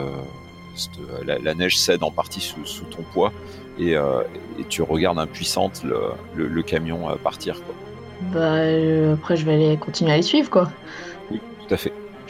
Je saute sur mes jambes, faisant tomber la neige qui s'était glissée dans les articulations métalliques, et je reprends ma course implacable. Mais les autres ont suffisamment de temps pour arriver à la Qualung de Jin. Alors par contre, du coup, si ça arrive à la Qualung, le temps qu'il descende du camion ou quoi, si je peux arriver à ce moment-là, moi je mets un kick à la Qualung. Tu peux essayer. Oui, mais du coup, en tout cas, Jin aura eu le temps de monter d'ici là, puisque c'est ça le prix de ton échec. Ah, avec ok. la mission. Et il y a pas des gens qui lui ont couru après? Alors si, effectivement, mais ils l'ont pas encore rattrapé par contre. Ok. Du coup, Jean-Daniel, toi, tu restes complètement prostré. Ouais, moi, c'est affreux à dire, mais je crois que pour l'instant, je suis un peu en coulisses, quoi. Je suis vraiment prostré et j'ai toujours cette phrase qui retentit de mon crâne. Tu m'as tué, Jean-Daniel, tu m'as tué. Et en fait, j'en suis au stade où je me frappe. Je me frappe. Je fais, t'es qu'une merde à compter sur toi. Et voilà, toujours prostré, quoi. Mais naturellement, j'ai laissé la communication ouverte, donc si ça se trouve, je vais entendre ce qui se passe, quoi. Peut-être que ça fera un dernier déclic. Mais bon, du coup, ce sera plus une intervention sans doute verbale que physique, quoi. Il pourrait entendre les ordres justement de me poursuivre, voire de m'abattre. Ça pourrait peut-être... Ah ouais. Qu'est-ce que j'entends, ouais. Est-ce que j'entends un truc? Logiquement, tu entends surtout la communication avec Anaïta plus qu'avec les autres, à moins d'un acte, comment dire, conscient de ta part, tu vois. Écoute, faut assumer pour le moment le geste, quoi, qui est la force du geste, qui est de rester prostré au moment où justement je devais faire quelque chose. C'est ça. Et je vais attendre. Du coup, dans le haut-parleur qui grésille toujours de la communication que Anaïta n'a même pas pris la peine de couper tellement elle est au-delà de tout. Tu l'entends juste faiblement pleurer et respirer très fort jusqu'au moment où son aqualung justement trébuche et tombe, où elle pousse un cri de douleur et où t'entends le raffut de l'aqualung en train de tomber, de heurter le sol, la pierre et de rouler dans la neige, tandis que sa proie lui échappe. Du coup, Jin, vous arrivez en vue de ton aqualung. Ok. Je lui laisse le camion et je lui dis je te suis. Et je me précipite dedans. Je perçois Raksh qui arrive ou pas? Oui, tout à fait, oui. Tu le perçois. En fait, tu t'en rends compte au moment où tu actives tous les trucs, tu vois qu'il est vraiment tout près, quoi. Il faut faire vite, elle est revenue vers nous. Je vais essayer de la retenir. Ne fais pas l'andouille, tu n'y arriveras pas, tu vas juste te faire massacrer. On y va, viens. Ok, Anaïta, tu arrives sur la zone et tu vois effectivement c'est Nanook se mettre en mouvement, quoi. Ainsi que le camion, ce qui fait qu'on est au moins 2. Exactement. Ok. Mon communicateur externe se met en marche. Tu as 600 billes. C'est juste pour la prévenir que je vais en faire du sashimi. Donc tu acceptes la communication. À l'écran apparaît Anaïta le visage baissé dans l'ombre, courbé au-dessus des commandes de son aqualung. Qu'est-ce que tu fais, Jean? Je termine la mission. Ça consiste en quoi exactement? Ça consiste à aller plus au nord. Je te laisserai pas faire. Ça t'avancera à quoi? Je suis navrée que tu aies fait tout ça, que tu aies le sentiment d'avoir fait tout ça pour rien. Tout est ta faute. Si tu veux. C'est à cause de toi qu'on n'a jamais pu être une vraie équipe. C'est à cause de toi que maintenant tout est gâché à cause de toi. Je prends de la bile, je crois, dans ces cas-là, non? Il y a de l'idée. Ouais, je prends de la bile de toute façon. Je prends un de bile, donc déçu. Qu'elle soit même pas capable de voir la négation et tout ce que je fais pour eux, alors que si ça se trouve, je suis même pas de leur camp. Tu fais même pas partie du club. Écoute, Anaïta, je pense que là, alors tu peux te sacrifier si t'as envie. En tout cas, c'est ce que tu sembles vouloir faire. Tu peux, si tu veux, aussi venir avec moi et savoir. Peut-être que tu vas y en mourir, mais au moins tu sauras. Tu veux essayer de me convaincre? Oui. Combien tu mises? Bonne chance. Je mets 2. Roll 5. Qu'est-ce qui se passe, adversaire? Moi, je la convainc pas, c'est tout. Hein. Oui, a priori, tu la convaincs pas, et ensuite, c'est à Anaïta de choisir la pire réaction possible face à ça, ou en tout cas la réaction qu'elle souhaite. Sachant que moi, j'ai continué à marcher. Hein. Juste ce que je peux te proposer pour, enfin, je sais pas si ça t'intéresse, du coup, pour Anaïta, c'est que d'un coup, Jean arrive plus à avancer et se rend compte qu'en fait, t'es en train de lui tenir la main, enfin le poignet. Tout à fait. Alors que Jean, aux commandes de Nanook, est en train de s'éloigner, soudain, elle sent le mouvement de son aqualung qui est entravé, et effectivement l'imposante main armurée avec son blindage renforcé de Raksha s'est posée sur le bras de son aqualung. Et sur la vidéo de la communication, Anaïta relève des yeux foudrage et attaque cette fois-ci sans sommation, tant sa rage est grande, tant elle se sent trahie qu'après tout ce qu'elle a essayé de faire pour Jean, malgré le fait que les choses étaient déjà tendues entre elles, elle estime qu'elle lui a probablement sauvé la vie à elle et aux autres personnes présentes, et l'indifférence profonde de Jean vis-à-vis de ce geste-là, le fait qu'elle les a laissés en arrière, elle et Jean-Daniel, en sachant très bien qu'ils n'allaient pas s'en sortir face aux militaires de l'autre côté, c'est trop. Alors elle frappe. Eh bien, ça me paraît être un jet d'agresser quelqu'un. C'est un jet à combien? Oh bah là, j'y vais, hein, à 3, on y va, y a pas de... Yes. Y a plus de demi-mesure, c'est fini. Ce qui te donne une réussite parfaite. Je te laisse décrire l'impact, sachant que du coup, Jean, tu prends 2 points de dégâts sur le robot, a priori, parce que le but c'était de taper.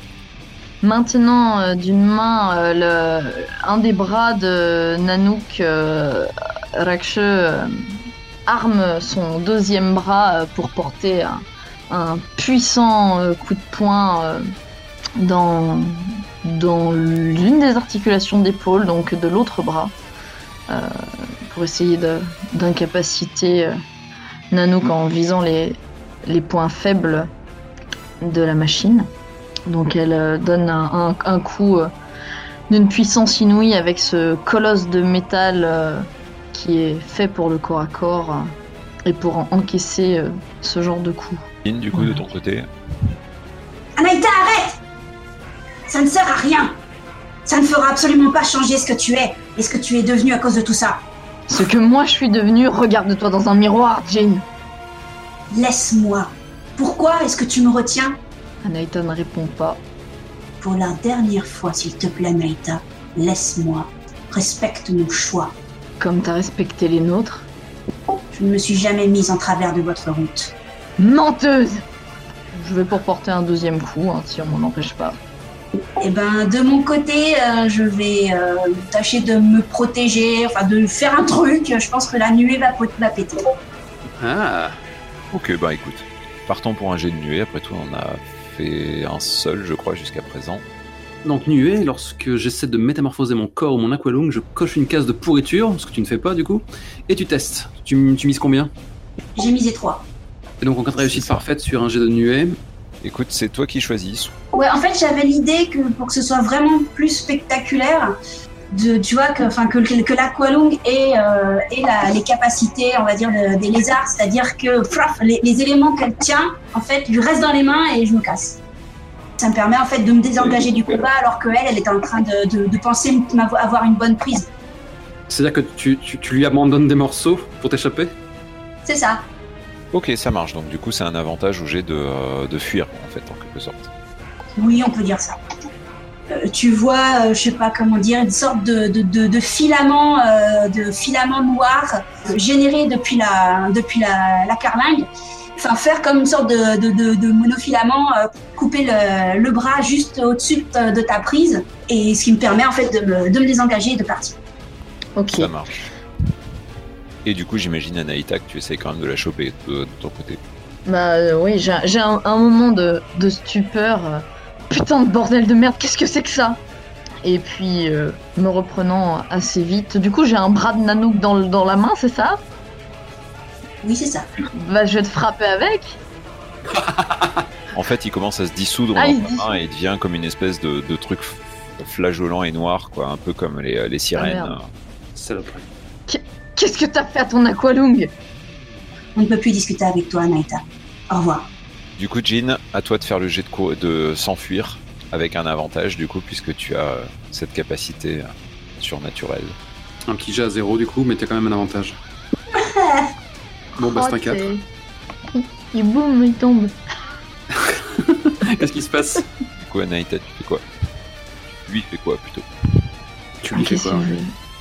Effectivement, en fait, comme c'est un peu la première fois que ça se passe comme ça, je peux perdre l'équilibre parce que j'ai un bras en moins et une viandée. Il fait quoi le camion en attendant là, depuis tout à l'heure? Il s'est barré, il ramène une armée de sirènes, comment ça se passe? Le camion avait commencé à rouler sans doute et voyant que Jean ne suivait pas, il a fait demi-tour.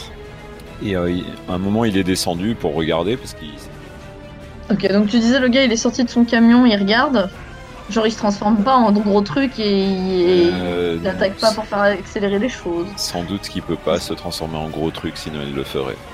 Du coup, par contre, tu as effectivement donc Jean, voilà, enfin son aqualung s'était transformé en cette substance et enfin t'as dû sans doute agripper à plusieurs endroits des bouts d'aqualung qui te sont restés dans les mains.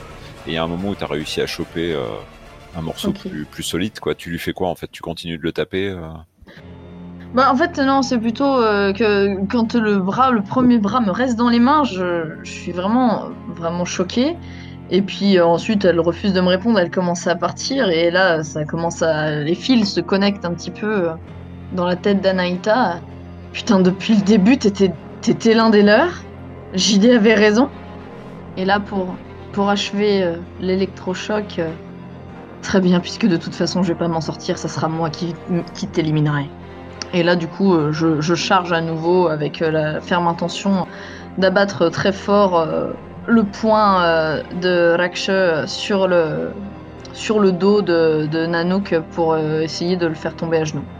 Ok, ben justement, c'est là où il y a eu le jet de s'enfuir, puisque pour l'instant, il n'y a pas eu de conséquences à l'échec.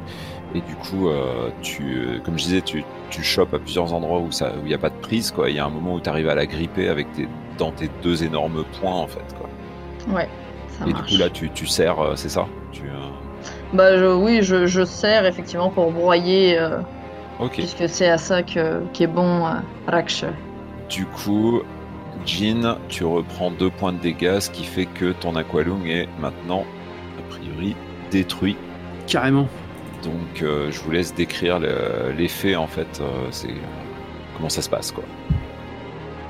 Donc, Anaïta hurle en même temps qu'elle pousse à fond les commandes pour faire plier Nanook et qu'on entend le métal en train de ployer, hurler aussi au milieu des rafales de vent au-dessus de la neige qui tourbillonne à nos pieds.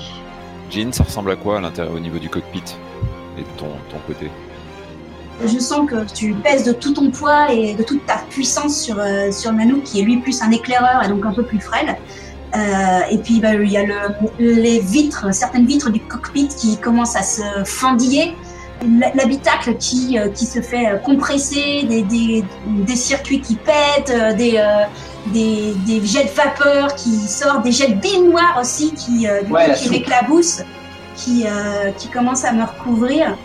Et du coup, est-ce qu'il y a une fonction éjection, un truc du genre?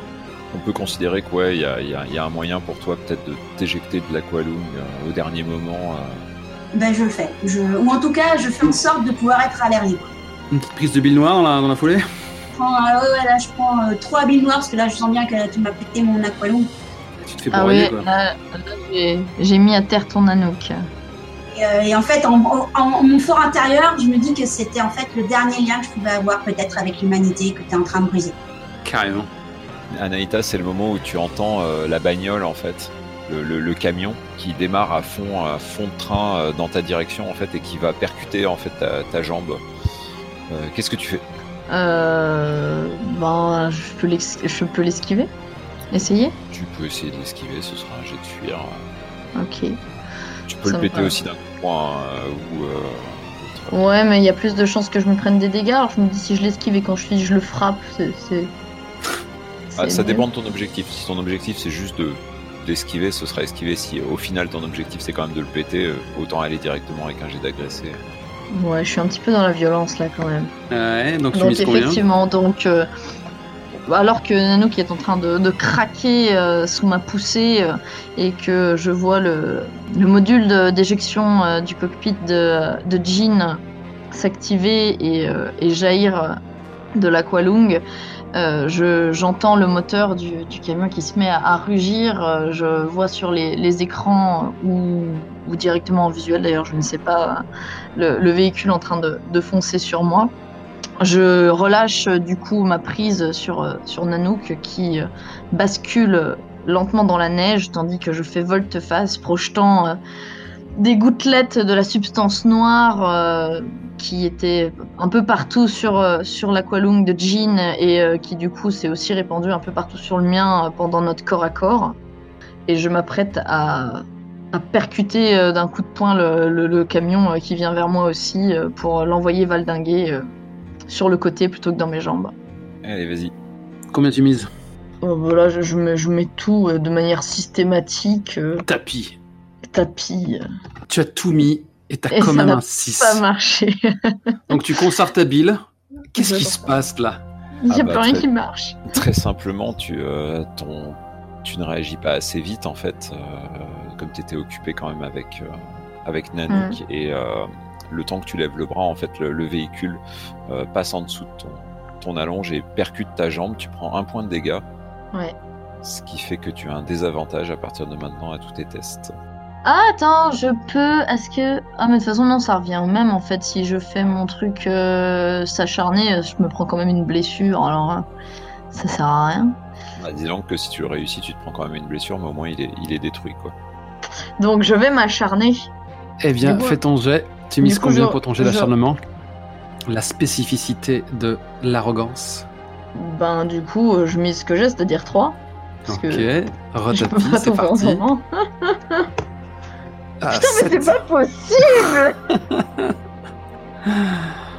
La poisse. Et bah déjà, donc tu as pris ta petite blessure. Je vais considérer, en fait, t'es dans un tel état de rage. Oui, ça complètement. Contre cette espèce d'insecte, tu vois, qui vient s'interposer entre toi et ta vengeance, ou je sais pas quoi, enfin ta justice. Et ce machin, il arrête pas de se faufiler, en fait, entre toi et tu tapes partout autour de toi, encore et encore et encore. Et en fait, dans ta lutte contre le machin, t'en finis par oublier complètement Jean qui, de son côté, continue sa route vers le nord, quoi. À pied? À pied, j'imagine. Du coup, pendant que je suis éjectée ou si c'est trop rapide, quand je me retrouve au sol dehors, est-ce que je ressens la présence? En tout cas, je la cherche. Oui, effectivement, tu sens la présence. T'es à moitié coupé d'elle à cause de la rupture que t'as eue précédemment, quoi. Mais donc, il faut vraiment que tu sois physiquement proche de la source, mais tu la sens. D'accord. Et en fait, je regarde Nanook, je regarde la soupe qui s'en écoule, et je tends la main vers lui, et je dis « Viens à moi, mon frère, tu es maintenant libéré. » Et je m'attends à ce que la soupe vienne vers moi, en fait. Ok. Ben écoute, ce que je te propose de faire pour ça, ça va être un jet de nuée. Ouais. Je mise 2. Oh, vas-y avec 3. Ok. Ok, tapis. Oh, Et Et donc tu conserves ta bile. C'est marrant, tu vois, j'appelais un petit peu de mes voeux un destin plus joueur, et là on ne fait qu'échouer maintenant. Ah, c'est ça. Tu es en train de te concentrer et tu commences à sentir très légèrement la bile à l'intérieur de Nanook. Et en fait, quelque part, il y a quelque chose aussi qui vient avec, c'est une espèce de souffrance, et tu te rends compte que Nanook est aussi un être quelque part vivant en quelque sorte, ou en tout cas capable de ressentir des choses, même si c'est de façon très atténuée. Et pendant que tu es complètement absorbé là-dedans, tu entends une détonation dans le lointain, et en fait tu as un tir de sniper d'un des hommes qui ont commencé à prendre position discrètement pendant que vous étiez occupés, qui te transperce le ventre de part en part, et du coup, La vache! Oh! tu vas prendre deux blessures. Tu passes à 3, parce que t'avais déjà pris une pêche visiblement. Oui. Et du coup, tu passes en... Voilà, t'as besoin de soins intensifs, c'est-à-dire que vraiment, là, tu pisses le sang. Si on te soigne pas rapidement, tu mourras, en fait, d'hémorragie. Ok. Eh ben, écoute, je tombe au sol dans la neige, la main tendue vers mon aqualung, et j'en appelle à maman. Ça marche. Tu le dis à voix haute, c'est ça, ou Mère, viens me chercher. Ça marche. Eh ben, écoute, ce que je te propose, là, c'est de faire le même jet qu'on avait fait la dernière fois, c'est-à-dire s'ouvrir à l'autre. Tu as du coup 2 désavantages à cause de tes blessures qui t'empêchent complètement, tu vois, de te laisser aller comme tu voudrais, quoi. Bon, tu fais quand même tapis, quoi. Alors, du coup... Quoi qu'il arrive, c'est bon. Faut prendre les pires. Donc, c'est moi qui choisis, donc du coup, je suis pas obligé de prendre les plus bas, mais si je prends 6, ça fait 9, si je prends 8, ça fait 11. Je vais donc prendre 8. Ah. Du coup, pour pousser à la réussite excessive. Jean, tu sens que tu es en train de mourir, en fait, à cet instant-là. Mm-hmm. Et en fait, tu disais que Nanook, c'était plus ou moins la dernière chose qui te retenait, mais en réalité, il y a autre chose qui te retenait, en fait, c'était ton enveloppe corporelle. Et finalement, le seul moyen, quelque part, de vraiment rejoindre ta mère, c'est d'abandonner tout ça, en fait, et de te fondre dans la bile qui entoure cette zone, quoi. L'anorak de Jean qui commençait à être maculé d'une matière sombre, mais qui n'était pas noire, et enfin qui était clairement du sang qui était en train de se répandre et de se faire absorber par l'anorak. De l'anorak commence à s'écouler une matière beaucoup plus visqueuse petit à petit à travers des fibres. De même que par sa bouche, par ses yeux, par son nez, et tout cela s'écoule petit à petit, alors que son corps en fait se nécrose à une vitesse hallucinante, et in fine elle devient comme il est difficile de savoir où commence le corps, où il s'arrête par rapport à la neige, et la matière visqueuse, on la voit onduler par les reflets qu'elle peut générer, et partir un peu vers le nord, comme un serpent flaque. Tu vas vers une espèce de... Je sais pas si on peut parler de lumière, mais un grand blanc, en fait, avec une présence qui t'attire dans sa direction, et au moment où tu arrives enfin à elle, elle te dit « Bienvenue chez toi, mon enfant ». Et c'est le moment où ta conscience, en fait, d'être unique, en fait, se fond dans le grand tout de la mer, quoi. Ok. Anaïta ? Oui. Donc je sais plus si t'avais réussi ou pas avec le camion, c'était réussi ou c'était... Je me souviens plus. Je considère qu'au bout d'un moment tu finis par y arriver, quoi. C'est juste que ça t'a empêché d'intervenir sur Jean. Tu finis par l'écraser. J'ai vu ce qui s'est passé du coin de l'œil ou pas? Ouais, quand même. En fait, ce qu'on peut faire, c'est que du coup tu écrases le camion. C'est le moment où tu peux enfin te préoccuper de Jean, et tu vois ses derniers instants, en fait. Ok. Donc juste avant qu'il y ait la grande flaque noire. Ouais. Ok. Tu vois, est-ce qu'elle voit là, le fait que j'ai l'air de me faire shooter? Non, par contre, ce qu'elle voit, c'est que du coup, il y a à nouveau. En fait, elle voit qu'elle est encerclée à ce moment-là, quoi. Il y a Vassil, il y a les hommes qui ont pris position. Ah oui, du coup, il y a les soldats en plus aussi qui sont là. Ouais, c'est ça. Du coup, là, on a Jean en train de se transformer en un truc qui... Et elle s'est fondue dans la neige et il n'y a plus rien qui bouge. Il n'y a plus rien qui bouge, d'accord. Oui, donc il n'y a pas un gros truc en formation. Non, pas du tout. Ok, pas du tout. Bon, bah, je fais face aux soldats. Je lève les mains en l'air. Ok, ça marche. Du coup, tu te laisses ramener au camp. Et du coup, je lève les mains en disant c'était une sirène. C'est pour ça que j'ai agi comme j'ai agi. Ça marche. Donc, il te récupère un peu rudement, mais sans te faire de dégâts, sans te faire mal. Et il te ramène au camp. Et j'imagine que Jean-Daniel, du coup, finalement, t'es resté sur place ou tu... Ouais, du coup, comme il n'y a pas d'esclandre et pas d'apparition subite éventuelle, je pense que c'est du coup beaucoup plus pathétique que pendant toute cette tragédie. Jean-Daniel serait resté comme une loque à côté du camp, là, retour à la case départ, dans le cheval d'acier agenouillé. Et bon, peut-être même qu'on a fini par vaguement l'escorter jusqu'au camp. Il est même pas venu à la rescousse, quoi. Ouais. Rien du tout. Zéro, quoi. Zéro forever, quoi. Vraiment, il est brisé, quoi. Et la suite, ça va être sans doute que vous serez isolés du reste de l'armée, quoi, y compris les uns des autres. Mais je suis pas sûr en fait que Anaïta ait envie de le revoir.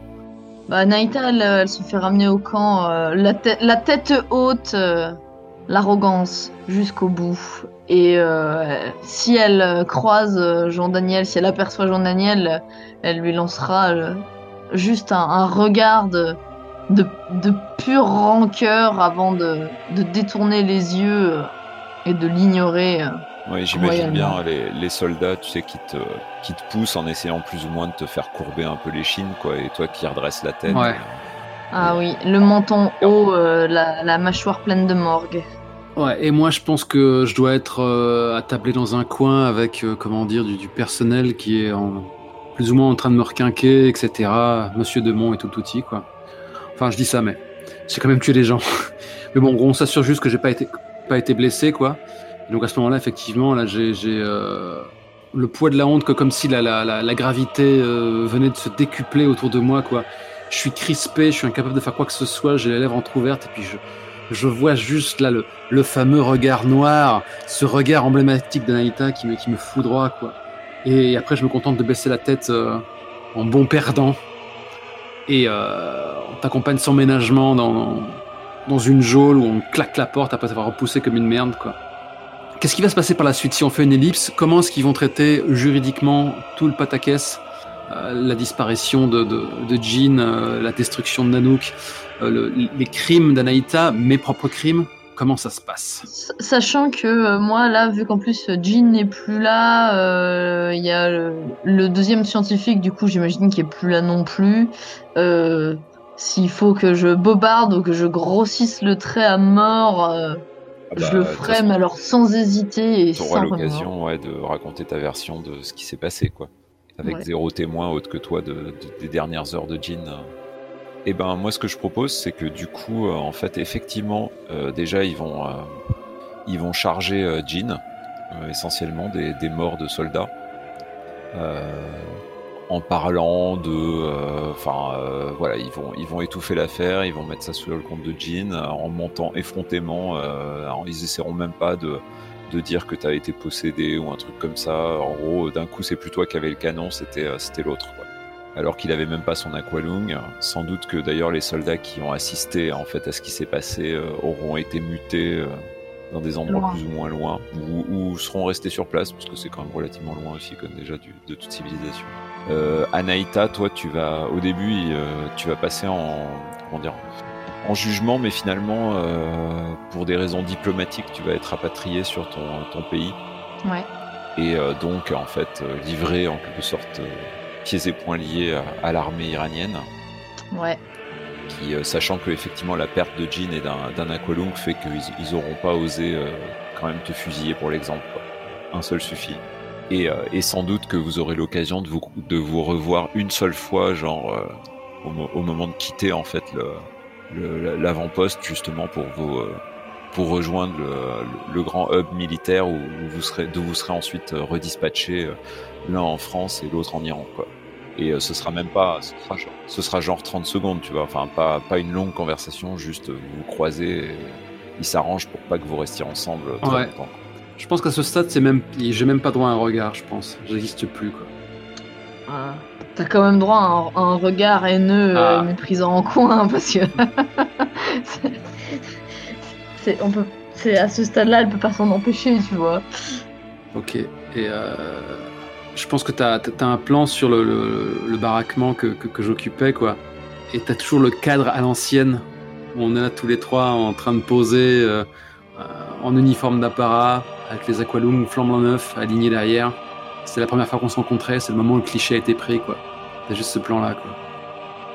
Petit sniff, petit foule. Et je pense qu'on peut s'arrêter là, du coup. Ah ouais. J'aime bien les fins douces amères dans le drama, en fait, plus que les grands, grands épanchements de sang. Voilà, en tout cas. Bon, ça va ? C'était bien ? J'ai trouvé qu'on sentait qu'on n'avait pas envie de finir. J'avoue que moi, perso, effectivement, je suis un petit chouï déçue par cette séance, on va dire, de manière générale. Ah, de manière générale. J'aurais préféré plus de confrontation en direct entre nous, plus de trucs à se dire nos cas de vérité, pas comme ça, mais bon. C'est vrai qu'on n'a pas eu notre revanche, parce que c'est vrai qu'on a commencé un peu à se pourrir, mais il n'y aura pas eu de confrontation finale, effectivement. Moi, j'ai quasiment plus interagi avec qui que ce soit dès l'instant où j'ai commis le geste de trop. Bah, on sentait qu'il fallait que ça finisse, et du coup, bah, on a laissé finir, quoi. Ouais, je sais pas, moi j'ai trouvé que ça se déroulait de manière assez organique, surtout qu'on a quand même eu un duel. Je l'ai quand même bien aimé. Hein. S'il n'y avait pas eu un duel, ça aurait été un peu décevant, et il y en a quand même eu un, et c'est peut-être, bon, ça va que c'était la fin, parce que sinon, mettre quelqu'un de côté pour un grand moment, mais c'est vrai que du coup, le fait que Jean-Daniel soit de côté, ça a donné aussi quelque chose, en fait. Je regrette pas, hein. Cette ironie pathétique, moi, me séduit, elle est assumée, mais il est clair que c'est aussi la force de ce genre de jeu-là. Les dés et par effet boule de neige, nos décisions auraient pu donner une fin qui n'avait absolument rien à voir avec ce qu'on a joué. Hein. On aurait pu avoir un final en Thelma et Louise. Peut-être qu'on aurait pu finalement s'entendre avec Jean, ou je ne sais pas. Peut-être que.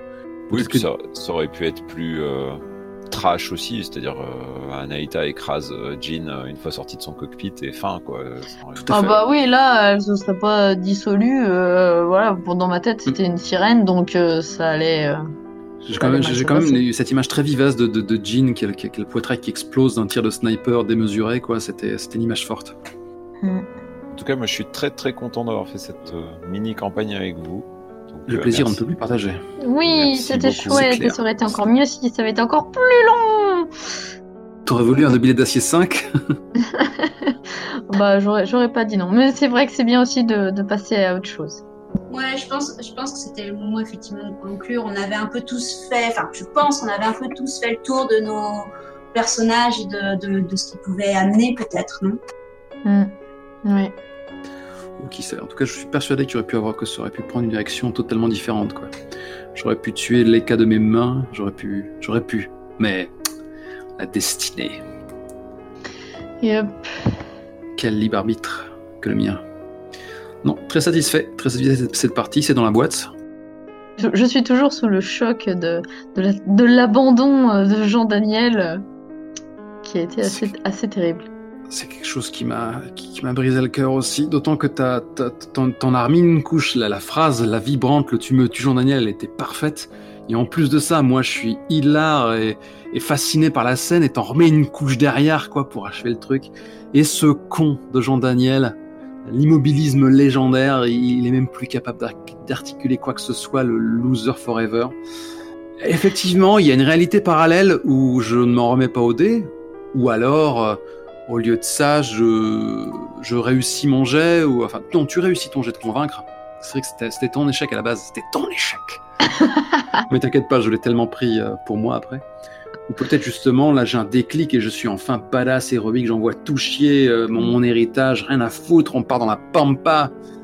Bah surtout que là, on sentait vraiment que tout était possible parce qu'il y a eu toute cette évolution de Jean Daniel qui est passé de paillasson au début à tentative de rébellion, et puis là on sentait qu'il avait la niaque, qu'il en voulait, il était prêt à faire des changements, et quand ça retombe d'un coup, là c'est tellement le poignard dans le cœur à la fin, c'était terrible. Il y a une terre parallèle comme ça où on vit dans un village de pêcheurs en s'habillant en peau de phoque et tout. C'est clair. Mais pas dans cette réalité-là, et du coup, voilà. Après tout, l'archétype, c'est la destinée. Du coup, le fait de rester dans le ton, et en plus d'avoir une fin douce, amère, épouvantable, où tu as juste envie de détester le personnage de toutes tes forces, je trouve que ça rend la fiction intéressante. Justement, de s'autoriser ça dans un jeu de rôle où on aurait pu voir quelque chose de plus manichéen, de plus convenu, de plus happy ending. J'aime bien, parce qu'on ne peut pas dire que De Billes et d'Acier dégage la... comment dire, les good vibes, la positive attitude. Non, indeed. Surtout, c'est le truc où la destinée du personnage, c'était pas du tout d'être un héros de guerre, mais juste un symbole marketing pour une grande famille, quoi. À la fin, je cherchais une punchline, un dernier gant à jeter à la face de Jean-Daniel Paillasson. Mais pour qu'il s'étouffe avec cette petite merde. Mais j'ai pas trouvé le mot juste pour le tacler sur justement la petitesse de sa destinée. Non, mais je crois qu'après le tu m'as tué, c'est moi que t'as tué, il n'y avait plus rien à ajouter. Ah ouais, là, c'est le mic drop. C'est le mic drop. Oh, j'ai envie qu'on débriefe aussi sur Jean, l'incompris, quoi. Parce que juste au bout, ça a été un modèle de droiture et... d'abnégation. D'abnégation, merci. Qui a toujours voulu privilégier l'équipe, quoi. Il a juste eu... Je le vois pas comme ça, mais... il y a quand même pas mal de moments où tu sentais quand même qu'il pensait pour le groupe, ou etc. Mais bon, voilà. Et d'une part, il avait quelque chose de perché, de très agaçant. Un décalage, en fait, c'est-à-dire qu'il pensait pour le groupe, mais sans se penser dans le groupe et sans sentir le groupe, je dirais. Oui, il a, en même temps, tout en nous tendant la main, il nous maintenait à distance, et il y a quand même une incompréhension qu'il a lui-même entretenue, quoi. Mais nous, de notre côté, on a bien vite balayé tout bénéfice du tout en le cataloguant comme un connard cosmique. On ne te méritait pas, Jean. C'est pour ça que je me suis déplacée. Finalement, c'est toi le plus heureux maintenant. Exactement, c'est ce que j'étais en train de me dire. Et qu'est-ce que je voulais dire oui, non, mais c'était un gros sociopathe aussi. Hein. C'est possible. Bon, mais en quête d'amour. Oui, c'est vrai. Tout le monde est en quête d'amour. Ton dernier geste a été un geste d'amour, du moins celui de ton vivant. J'entends. Bien là, je pense maintenant qu'on a achevé. Et je coupe l'enregistrement local. Au revoir. Bonne nuit, les petits. Au revoir. Bonne nuit.